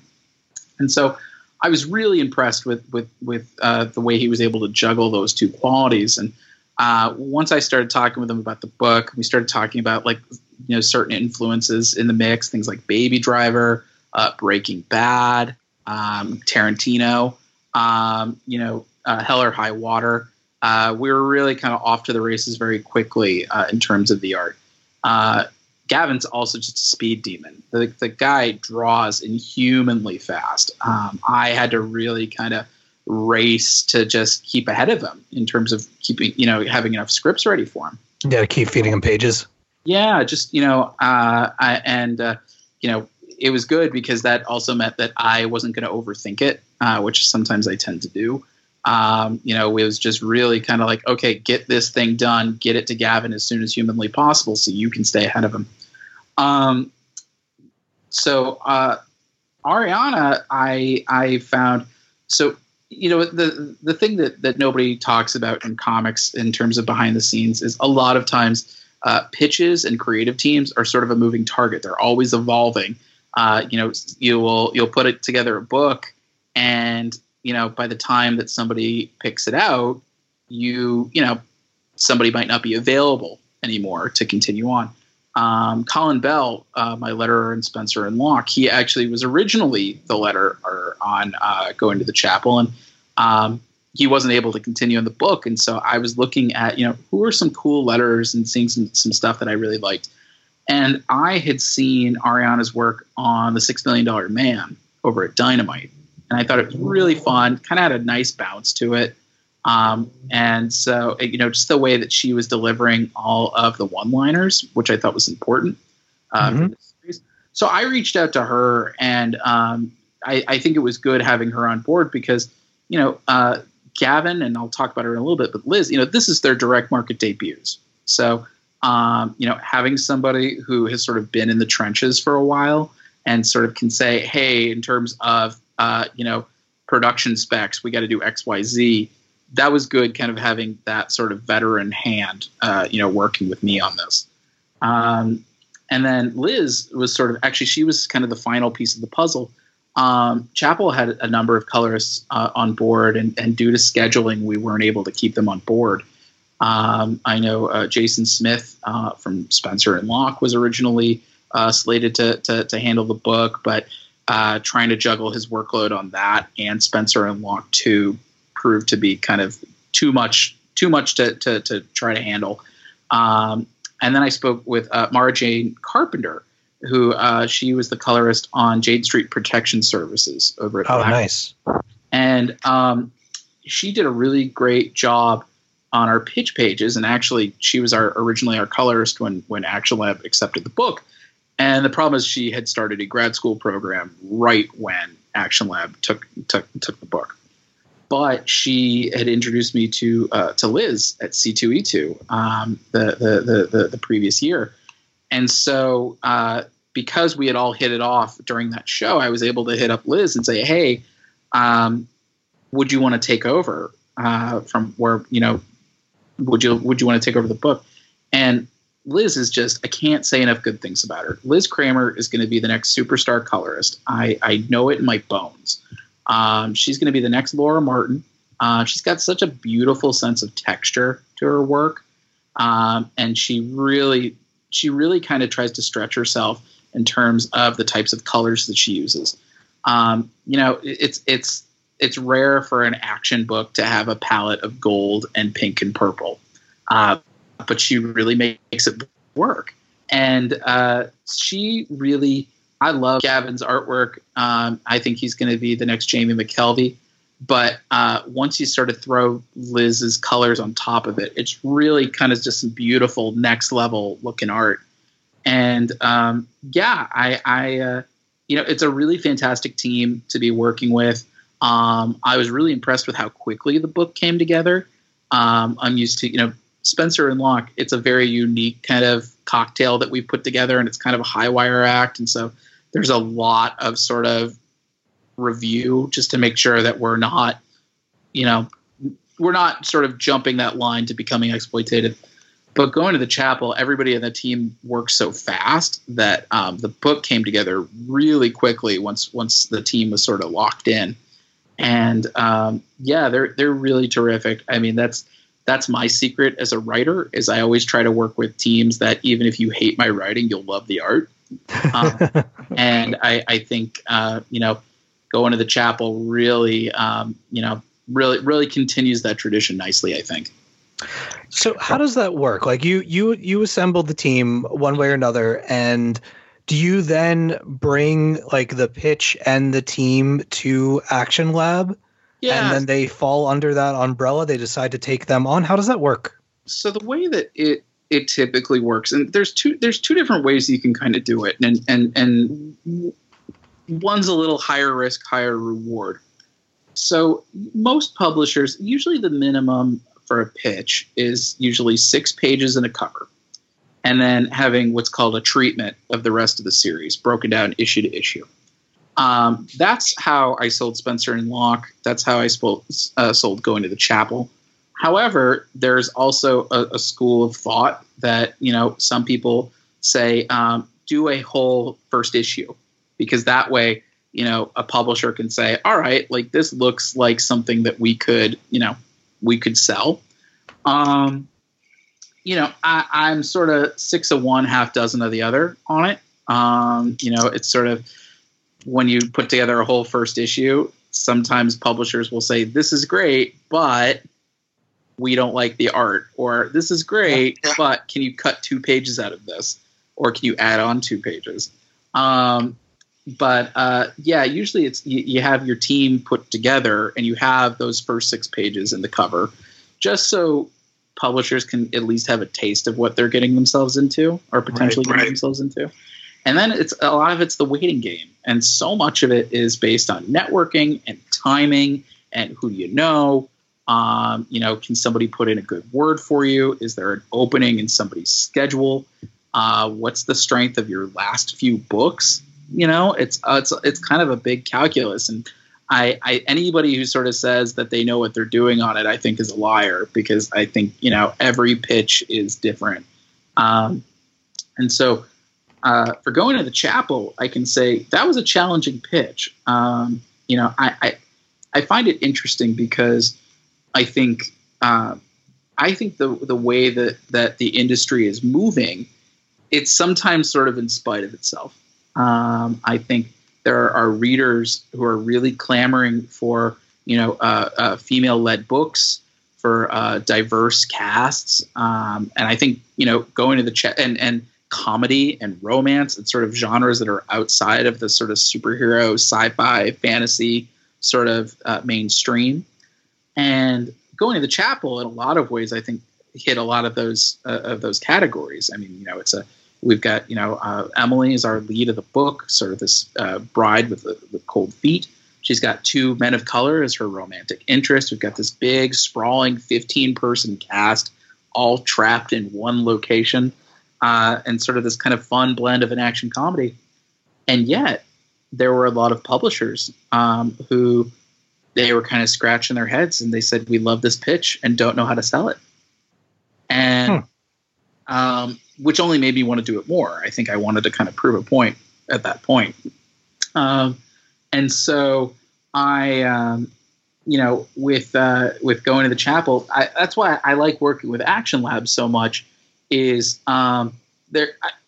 And I say this with no denigration intended. I consider it's like Image Light in terms of sort of the way that they work with creators and sort of the freedom that they give their creators. And yes, of course, Action Lab gets a percentage. That's just, unless you're Image, that's just, that's just the deal that you're going to make anywhere you go. But what I like about Action Lab is they really give creators latitude to tell the stories that they've pitched. And they don't micromanage, and they don't get self-conscious about what their brand is and how does this book fit within their brand. They don't even really get that, that inside their heads about, oh, is this going to be a huge seller? They just are like, well, this is a book that looks cool. And, while, of course, I would love to have both, sales and critical acclaim, if I have to choose one or the other, I'm always going to pick, I'd rather be The Good Wife than The Big Bang Theory. It's sort of my, it's sort of, I say that as a former CBS employee. The Big Bang Theory might be the number one comedy on television, but The Good Wife is the one that's bringing home all the awards. And I feel like at the end of the day, I was saying this in another interview earlier this week. I want a Grant Morrison career. I want a Jeff Johns career. I want a Dan Slott career. The shelf life of a comics writer is not usually very long. And I want to go the distance. And the only way you can do that is with your reputation. At the end of the day, your sales numbers aren't going to mean half as much as your reputation.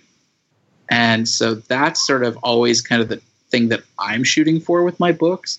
And I think that's something that Action Lab has been really good about. And so that's what's made them such a great home and a great base to work with. Very cool, man. So you mentioned before that you were working on Spencer and Locke 2 whilst making plans for Going to the Chapel. How did you divide your time between both titles? So, it was interesting because the timing, it actually wound up working out decently well. But I started work on Going to the Chapel before Spencer and Locke 2 was approved. I had told our publisher, Brian Seaton, that I had some ideas for Volume 2, including sort of taking the Calvin and Hobbes riff and expanding it across the funny pages with Beetle Bailey. And I remember actually the big thing was convincing Jorge, my artist, George Santiago Jr., convincing him that, hey, this book was like good enough that we should continue with it. Just because I think we had, originally discussed it as a done and one, in case anybody had, liked it, I had ideas for sequels. So while we were kind of waiting for Action Lab and for George to sort of all decide, we should go ahead with this, I had been working on the treatment for Going to the Chapel. And it was a tough one it was a tough book to really get my head around. We have 15 characters. They're all in one location. It's just as much doing like a football play as it is writing, because you have to choreograph where everyone is at any one time.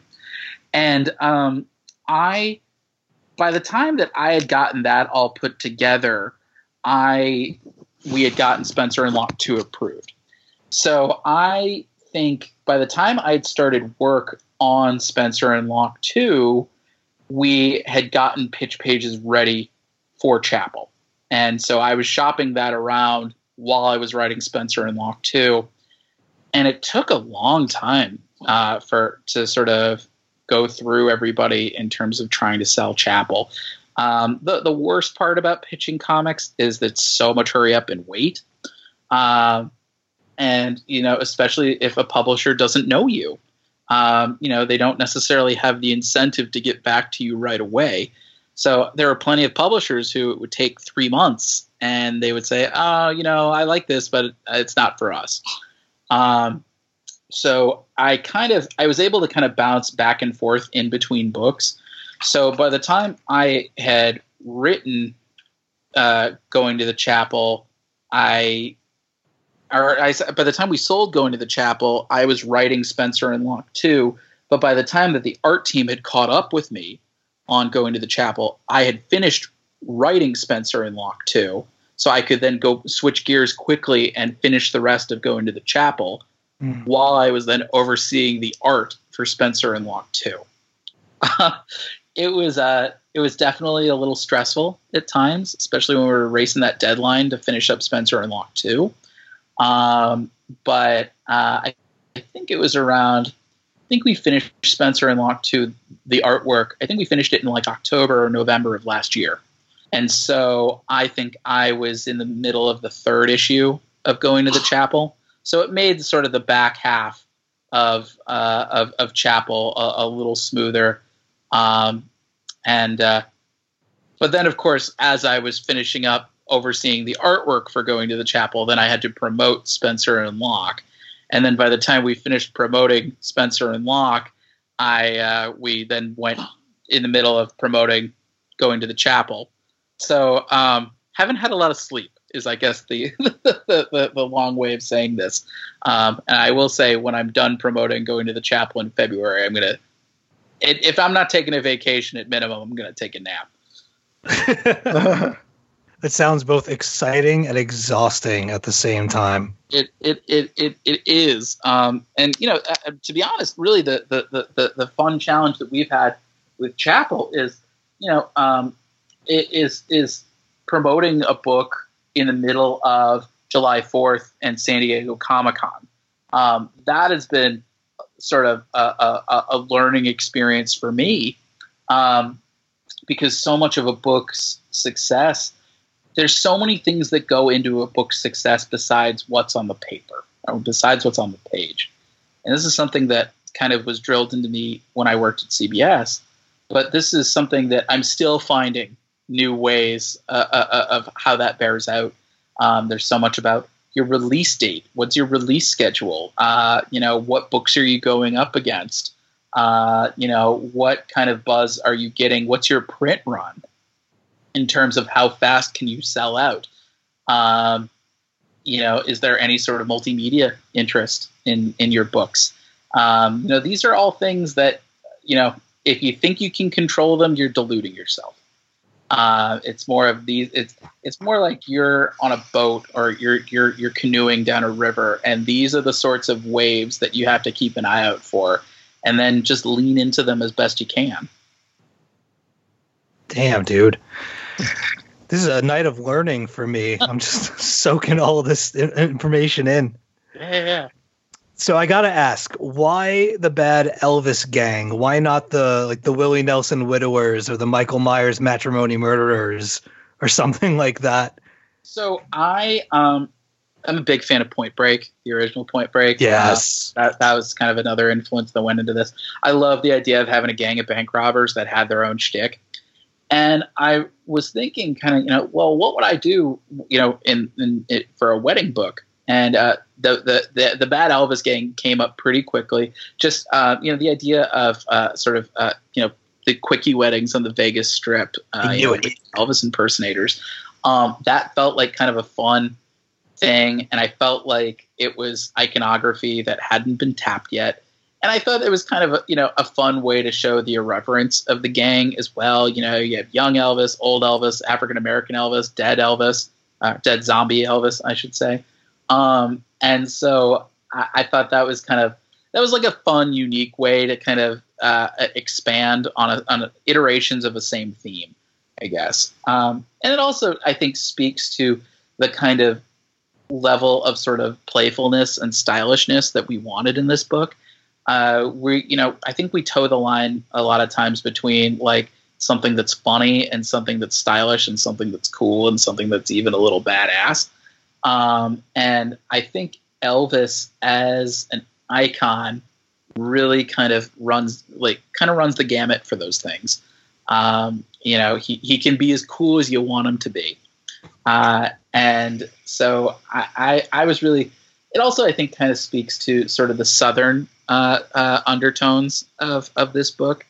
The book, of course, takes place in the Southwest. We talked a lot about sort of like Albuquerque and sort of rural California and Texas, but we also talked a little bit about Nashville and sort of that kind of almost sort of like country proto rock, kind of swing to it.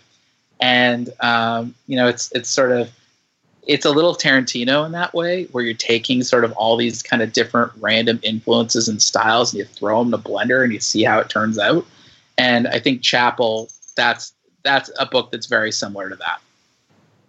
Have you ever eaten a peanut butter and banana sandwich? Absolutely. Yeah, those are great.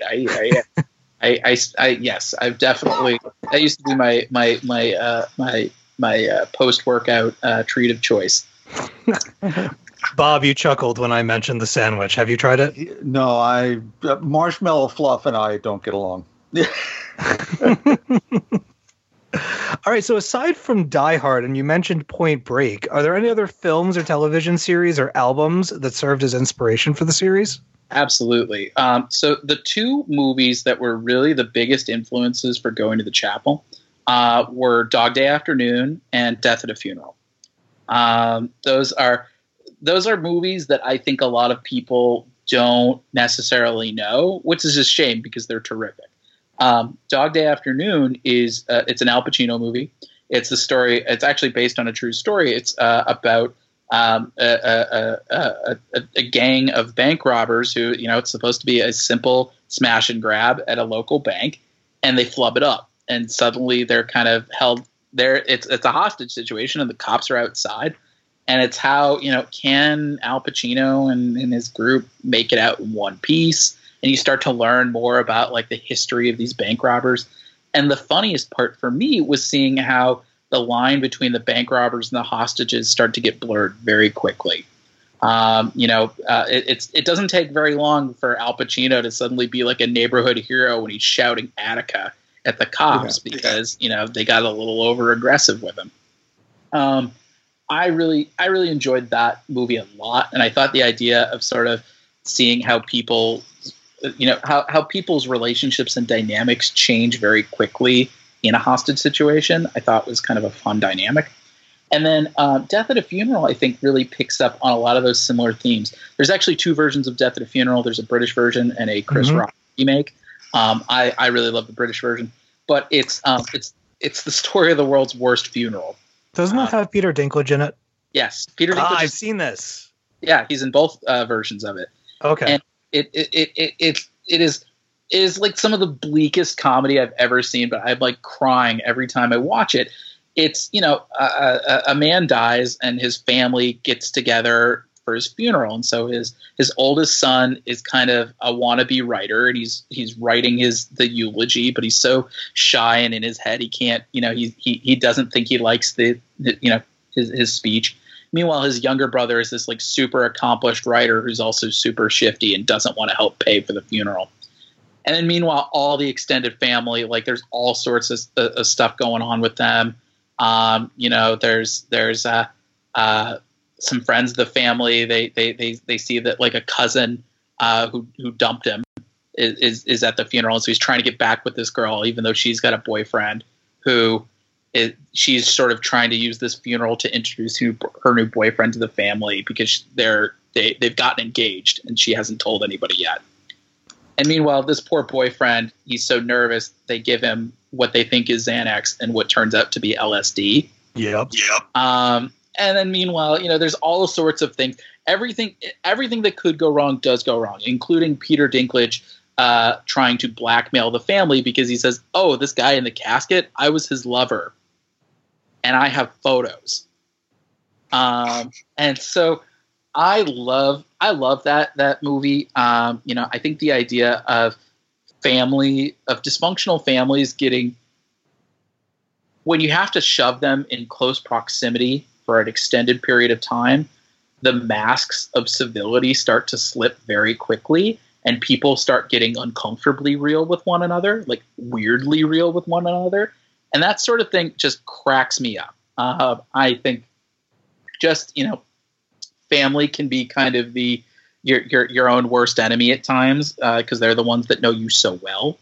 And I sort of taking that approach in sort of an action movie kind of sense, that's kind of fun for me. That's why I always talk about it sort of if the Bluth family from Arrested Development got caught in a bank robbery, it'd be very similar to what happens here in Chapel because the Anderson family, they're very rich, they're very entitled, they're very clueless. And, while the Bad Elvis gang might consider themselves to be professional criminals, a hostage situation only gets to be as professional as your hostages. And so kind of seeing how the bank robbers and the hostages, their interactions start to blur, and you start seeing some very interesting and unexpected alliances start to pop up over this.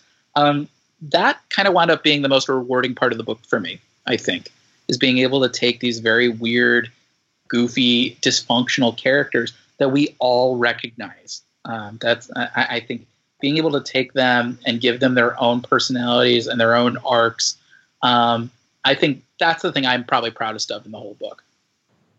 It's funny that you mentioned Arrested Development as part of your creative process, because when I was reading Going to the Chapel, Emily's mother immediately reminded me of Lucy Bluth. Yes, absolutely. That is certainly there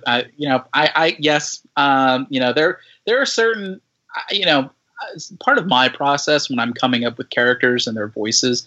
I find a very helpful process is I think, what actor, whose voice would I think of when I think of this character? With Spencer and Locke, I thought a lot about Clive Owen in Sin City, and then eventually Justin Theroux in The Leftovers. And so for this, I was thinking of sort of, with Emily, I was thinking like old school Reese Witherspoon. With Jesse, sometimes I was thinking about Sterling K. Brown from This Is Us. With Tom, I was thinking of Han from The Fast and the Furious. Yes. Walt is, Jeff Bridges was all over that. I try to sort of do like a patchwork of like, are these particular actors I think of? Are these particular people I know from my own life? Or are there particular experiences that I've gone through that can kind of help inform these things? But yes, I thought a lot about Arrested Development just because they are such weird people. And I feel like part of the appeal of Arrested Development is we all know what weird dysfunctional family looks like. I think everybody has had experience with that. Some of that I think perhaps more traumatic than others. But I feel like nobody grows up in a vacuum. And so everybody kind of knows what a weird family looks like, whether it's the best of families or the worst of families. And so I think that's something anybody can relate to in this book. So aside from let's say the three major characters in the book, other characters such as Harriet, BJ, Lucy, who among them was your favorite to write? Oh man, that's a tough call because there's so many of them that I really enjoyed. Grandma Harriet, I think is my favorite. She was inspired by my real life grandmother, Grandma Helen. So if I get struck by lightning anytime in the next 6 months, you know what happened. My grandma Helen, she was a real pistol, a real drill sergeant, and I feel like if she was held hostage at a wedding, she would be the first one to throw some sass at the people holding her hostage. But there's, I tried to find something that I enjoyed about everybody. BJ, I think, was kind of me poking fun at myself a little bit for me being the world's worst best man. I feel like,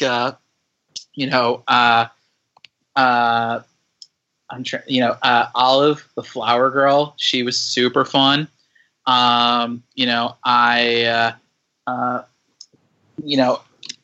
Walt, Sheriff Walt, he was super fun. I think,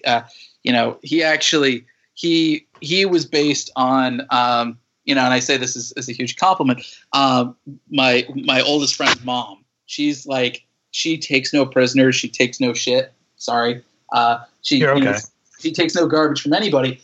And so I felt like Walt kind of speaks in the same language. He's very direct. And he does not beat around the bush when he's ticked off at you. So I feel like even Father Patrick, who I think readers, he's a fun character. He's the local priest with an alcohol problem. Just even little flourishes like him, I think they're, I try to find, if there was nothing fun to write about any character, I cut them out of the mix pretty quick.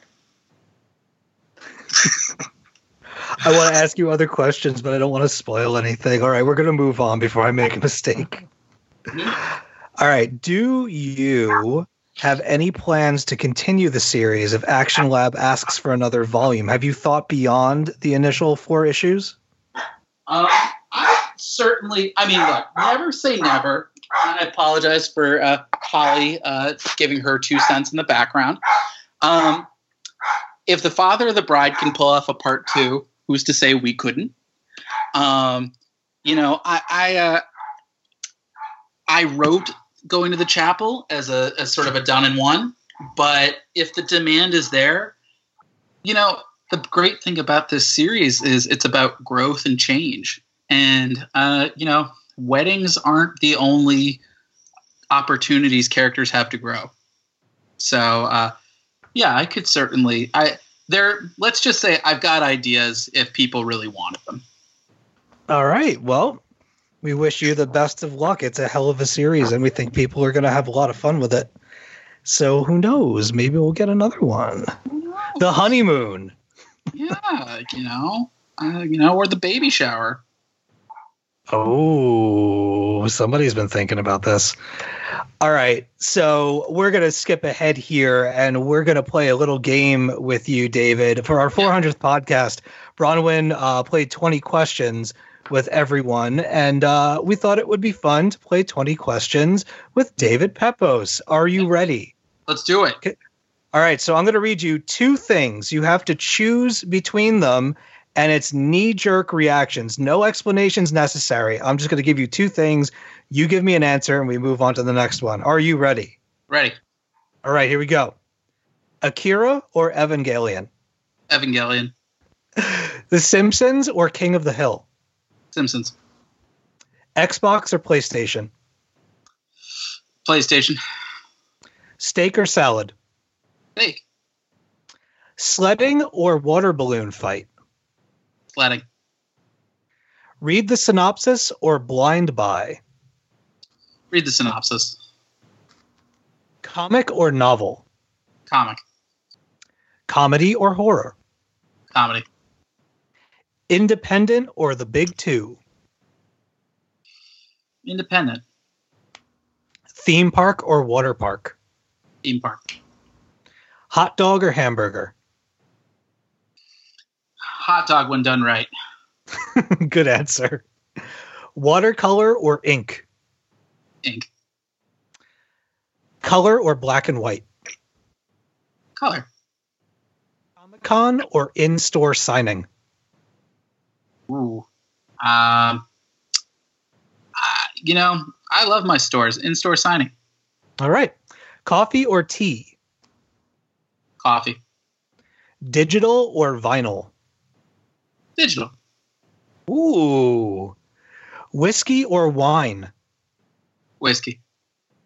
Treehouse or pillow fort? I've never had a treehouse. I'd love a treehouse. All right. Last one. Uh-huh. Calvin or Hobbes? Calvin. Wow. I thought that was going to be harder for you to choose. You know, I after being in that mindscape for the better part of 3 years, you know, I mean, Locke's my lead, and so I you know, Calvin of course being his inspiration. You know, I love Hobbes, but you know, it's very chicken or the egg. Who, you know, do you have? You certainly don't have a Hobbes without a Calvin, but do you have a Calvin without a Hobbes? Oh, why is the chicken really crossing the road? Yeah, yeah. No, it's. I've been in those characters' heads for a long enough time that I know which side of the bread my butter's on for that duo. All right, last question pertaining to your answers, and then we'll move on with the rest of the show. What is your idea of a well done hot dog? Ooh, well, you know, it's got to be grilled. Yes. And, you know, there are certain brands of hot dogs that you know, not all hot dog brands are created equal, and not all hot dog seasonings are created equal. I've had the pleasure of having certain hot dogs that they have seasoned it and grilled it in such a way. And the toasted bun is not optional. You have to do a toasted bun. Mm-hmm. I think good hot dog done well is rare. So it's one of those things. I probably eat more hamburgers than I do hot dogs, but it's not because I dislike hot dogs. It's because so many places don't do them very well. I like your answers, David. All right. Does anybody have any questions for David about going to the chapel before we move on? Really quickly, we were talking about all the sorts of movies, and you mentioned Clive Owen. Have you seen Inside Man, the Spike Lee? I have. I love Inside Man, and I for sure watched that for as inspiration for this. I watched a ton of hostage movies just to kind of get a sense of the rhythm and kind of different things that I saw people doing. Inside Man, Toy Soldiers with Sean Astin. Wouldn't think that would be a fun book, but that was or a fun movie, but it was actually a super fun movie. Hostage with Bruce Willis, of course, Die Hard. There were a ton of others. Taking of Pelham 1, 2, 3. So there were a lot of different, hostage things that I watched. But yes, huge fan of Inside Man. That's one of my favorite hostage movies. I wish more people kind of knew that movie. I dig that one a lot. I have two really odd ones for you. Okay, shoot. Finding them may be a little more difficult, but you never know. A lot of stuff around these days. Yeah. One is called The Incident. Okay. Made in the middle 60s. Very early Martin Sheen, for instance. Tony LoBianco. I don't want to say too much. He and a buddy of his take a bunch of hostages in our New York City subway train and just start abusing folks on the train. Okay. Really harrowing, but really, really, really worth seeing. Yeah. And one that struck me about your book was a TV movie from, I think it's 1971, called Day of the Wolves. Okay. And it's sort of Tarantino-esque in a way, and I'm sure he saw it too, because he and I are nearly the same age. A bunch of really clever bank robbers all decide to become very anonymous. They put on fake beards and jumpsuits, and they only refer to themselves as numbers. They're wolves. Okay. They actually go out into the desert and pretend to take over this ghost town to rehearse, and then show up in a town and take over the joint, blow the bridge. They're going to rob every bank in the place. Wow, that's super cool. I like that a lot. Yeah. Pretty violent TV movie for the early 70s. I think it was ABC when they were doing their movie of the week thing, but check that one out. Yeah, absolutely. That sounds great. All right, everybody's got some movie homework to go and do. Thank you, Bob. No problem. All right, we are going to quickly move back into our regular show by talking about the books that we're looking forward to on the shelves this coming week. Bob, why don't you tell us what you're picking up? Well, of course, since we just chatted it up a whole bunch, Future Foundation #1 is this week. Invisible Woman #2. Lois Lane #2 is this week. And we have the soon-to-be concluding Giant Days, #53. Ah, Yeah, Joey, another one. We still got we got a couple left. They're coming. They're all in. All right, Joey.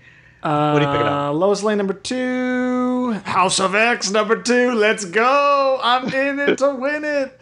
Unless something drastic happens, I will be along for the ride week to week. Sea of Stars #2 as well. Third issue of Thumbs by Sean Lewis. I've been a big fan of that issue. That series as well. So I'll definitely check that out. DC East, anybody?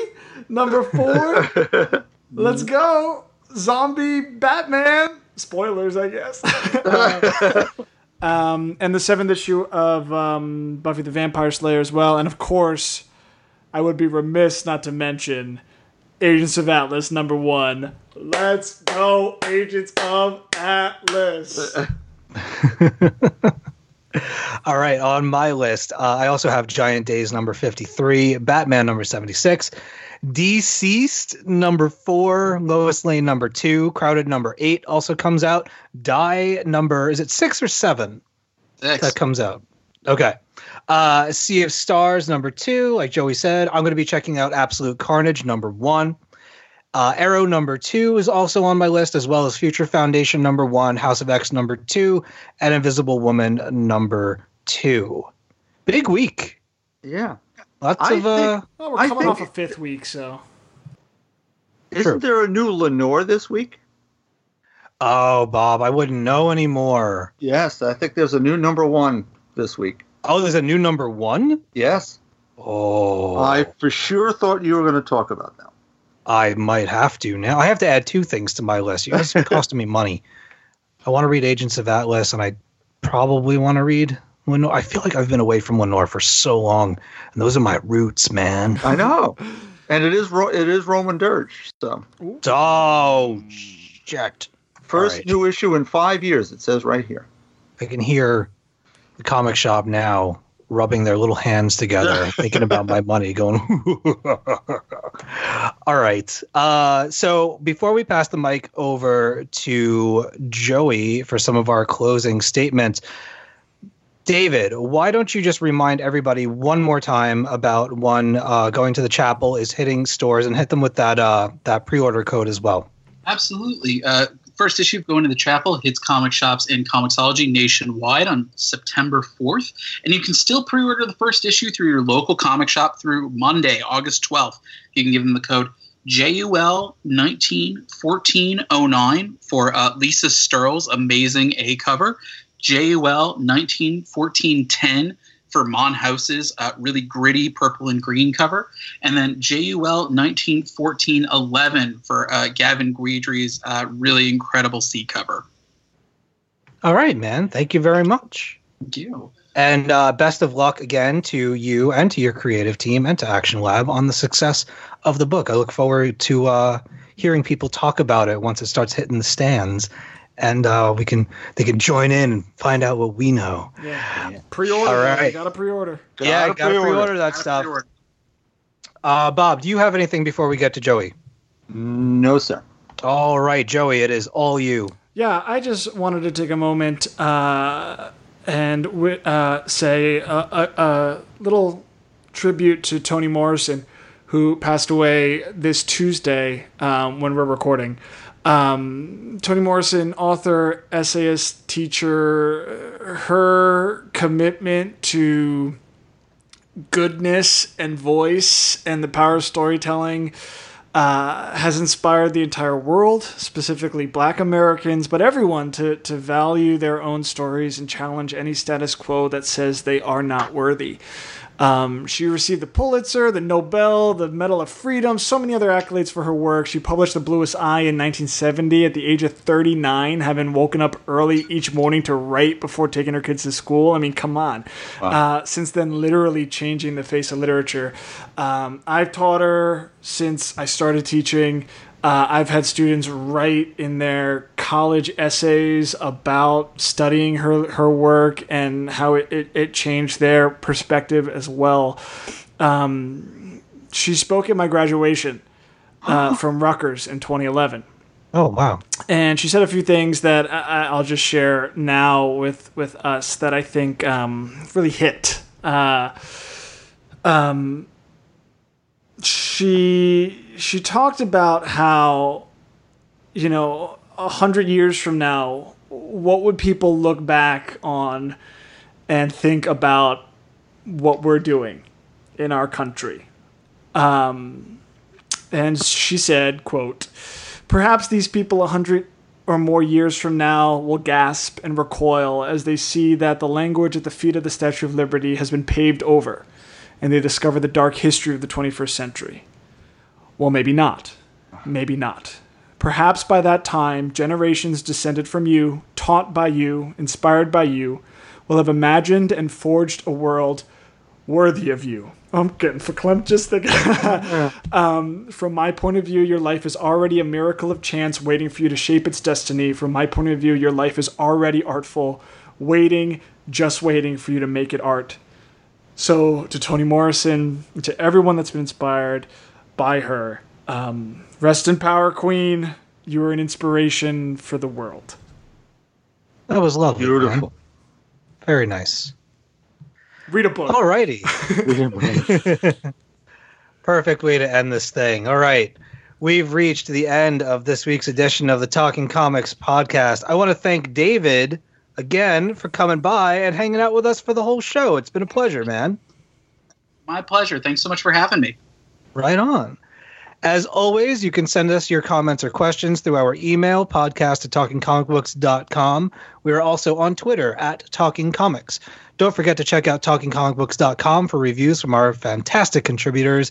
And please go listen to Talking Valiant, D&D Adventure, Band Disassembled, and of course the Ladies of Valhalla, who have just recorded a brand new episode for Kelly Thompson's Story Killer. Look for that, I believe, this Friday. Bob, where can our listeners find you?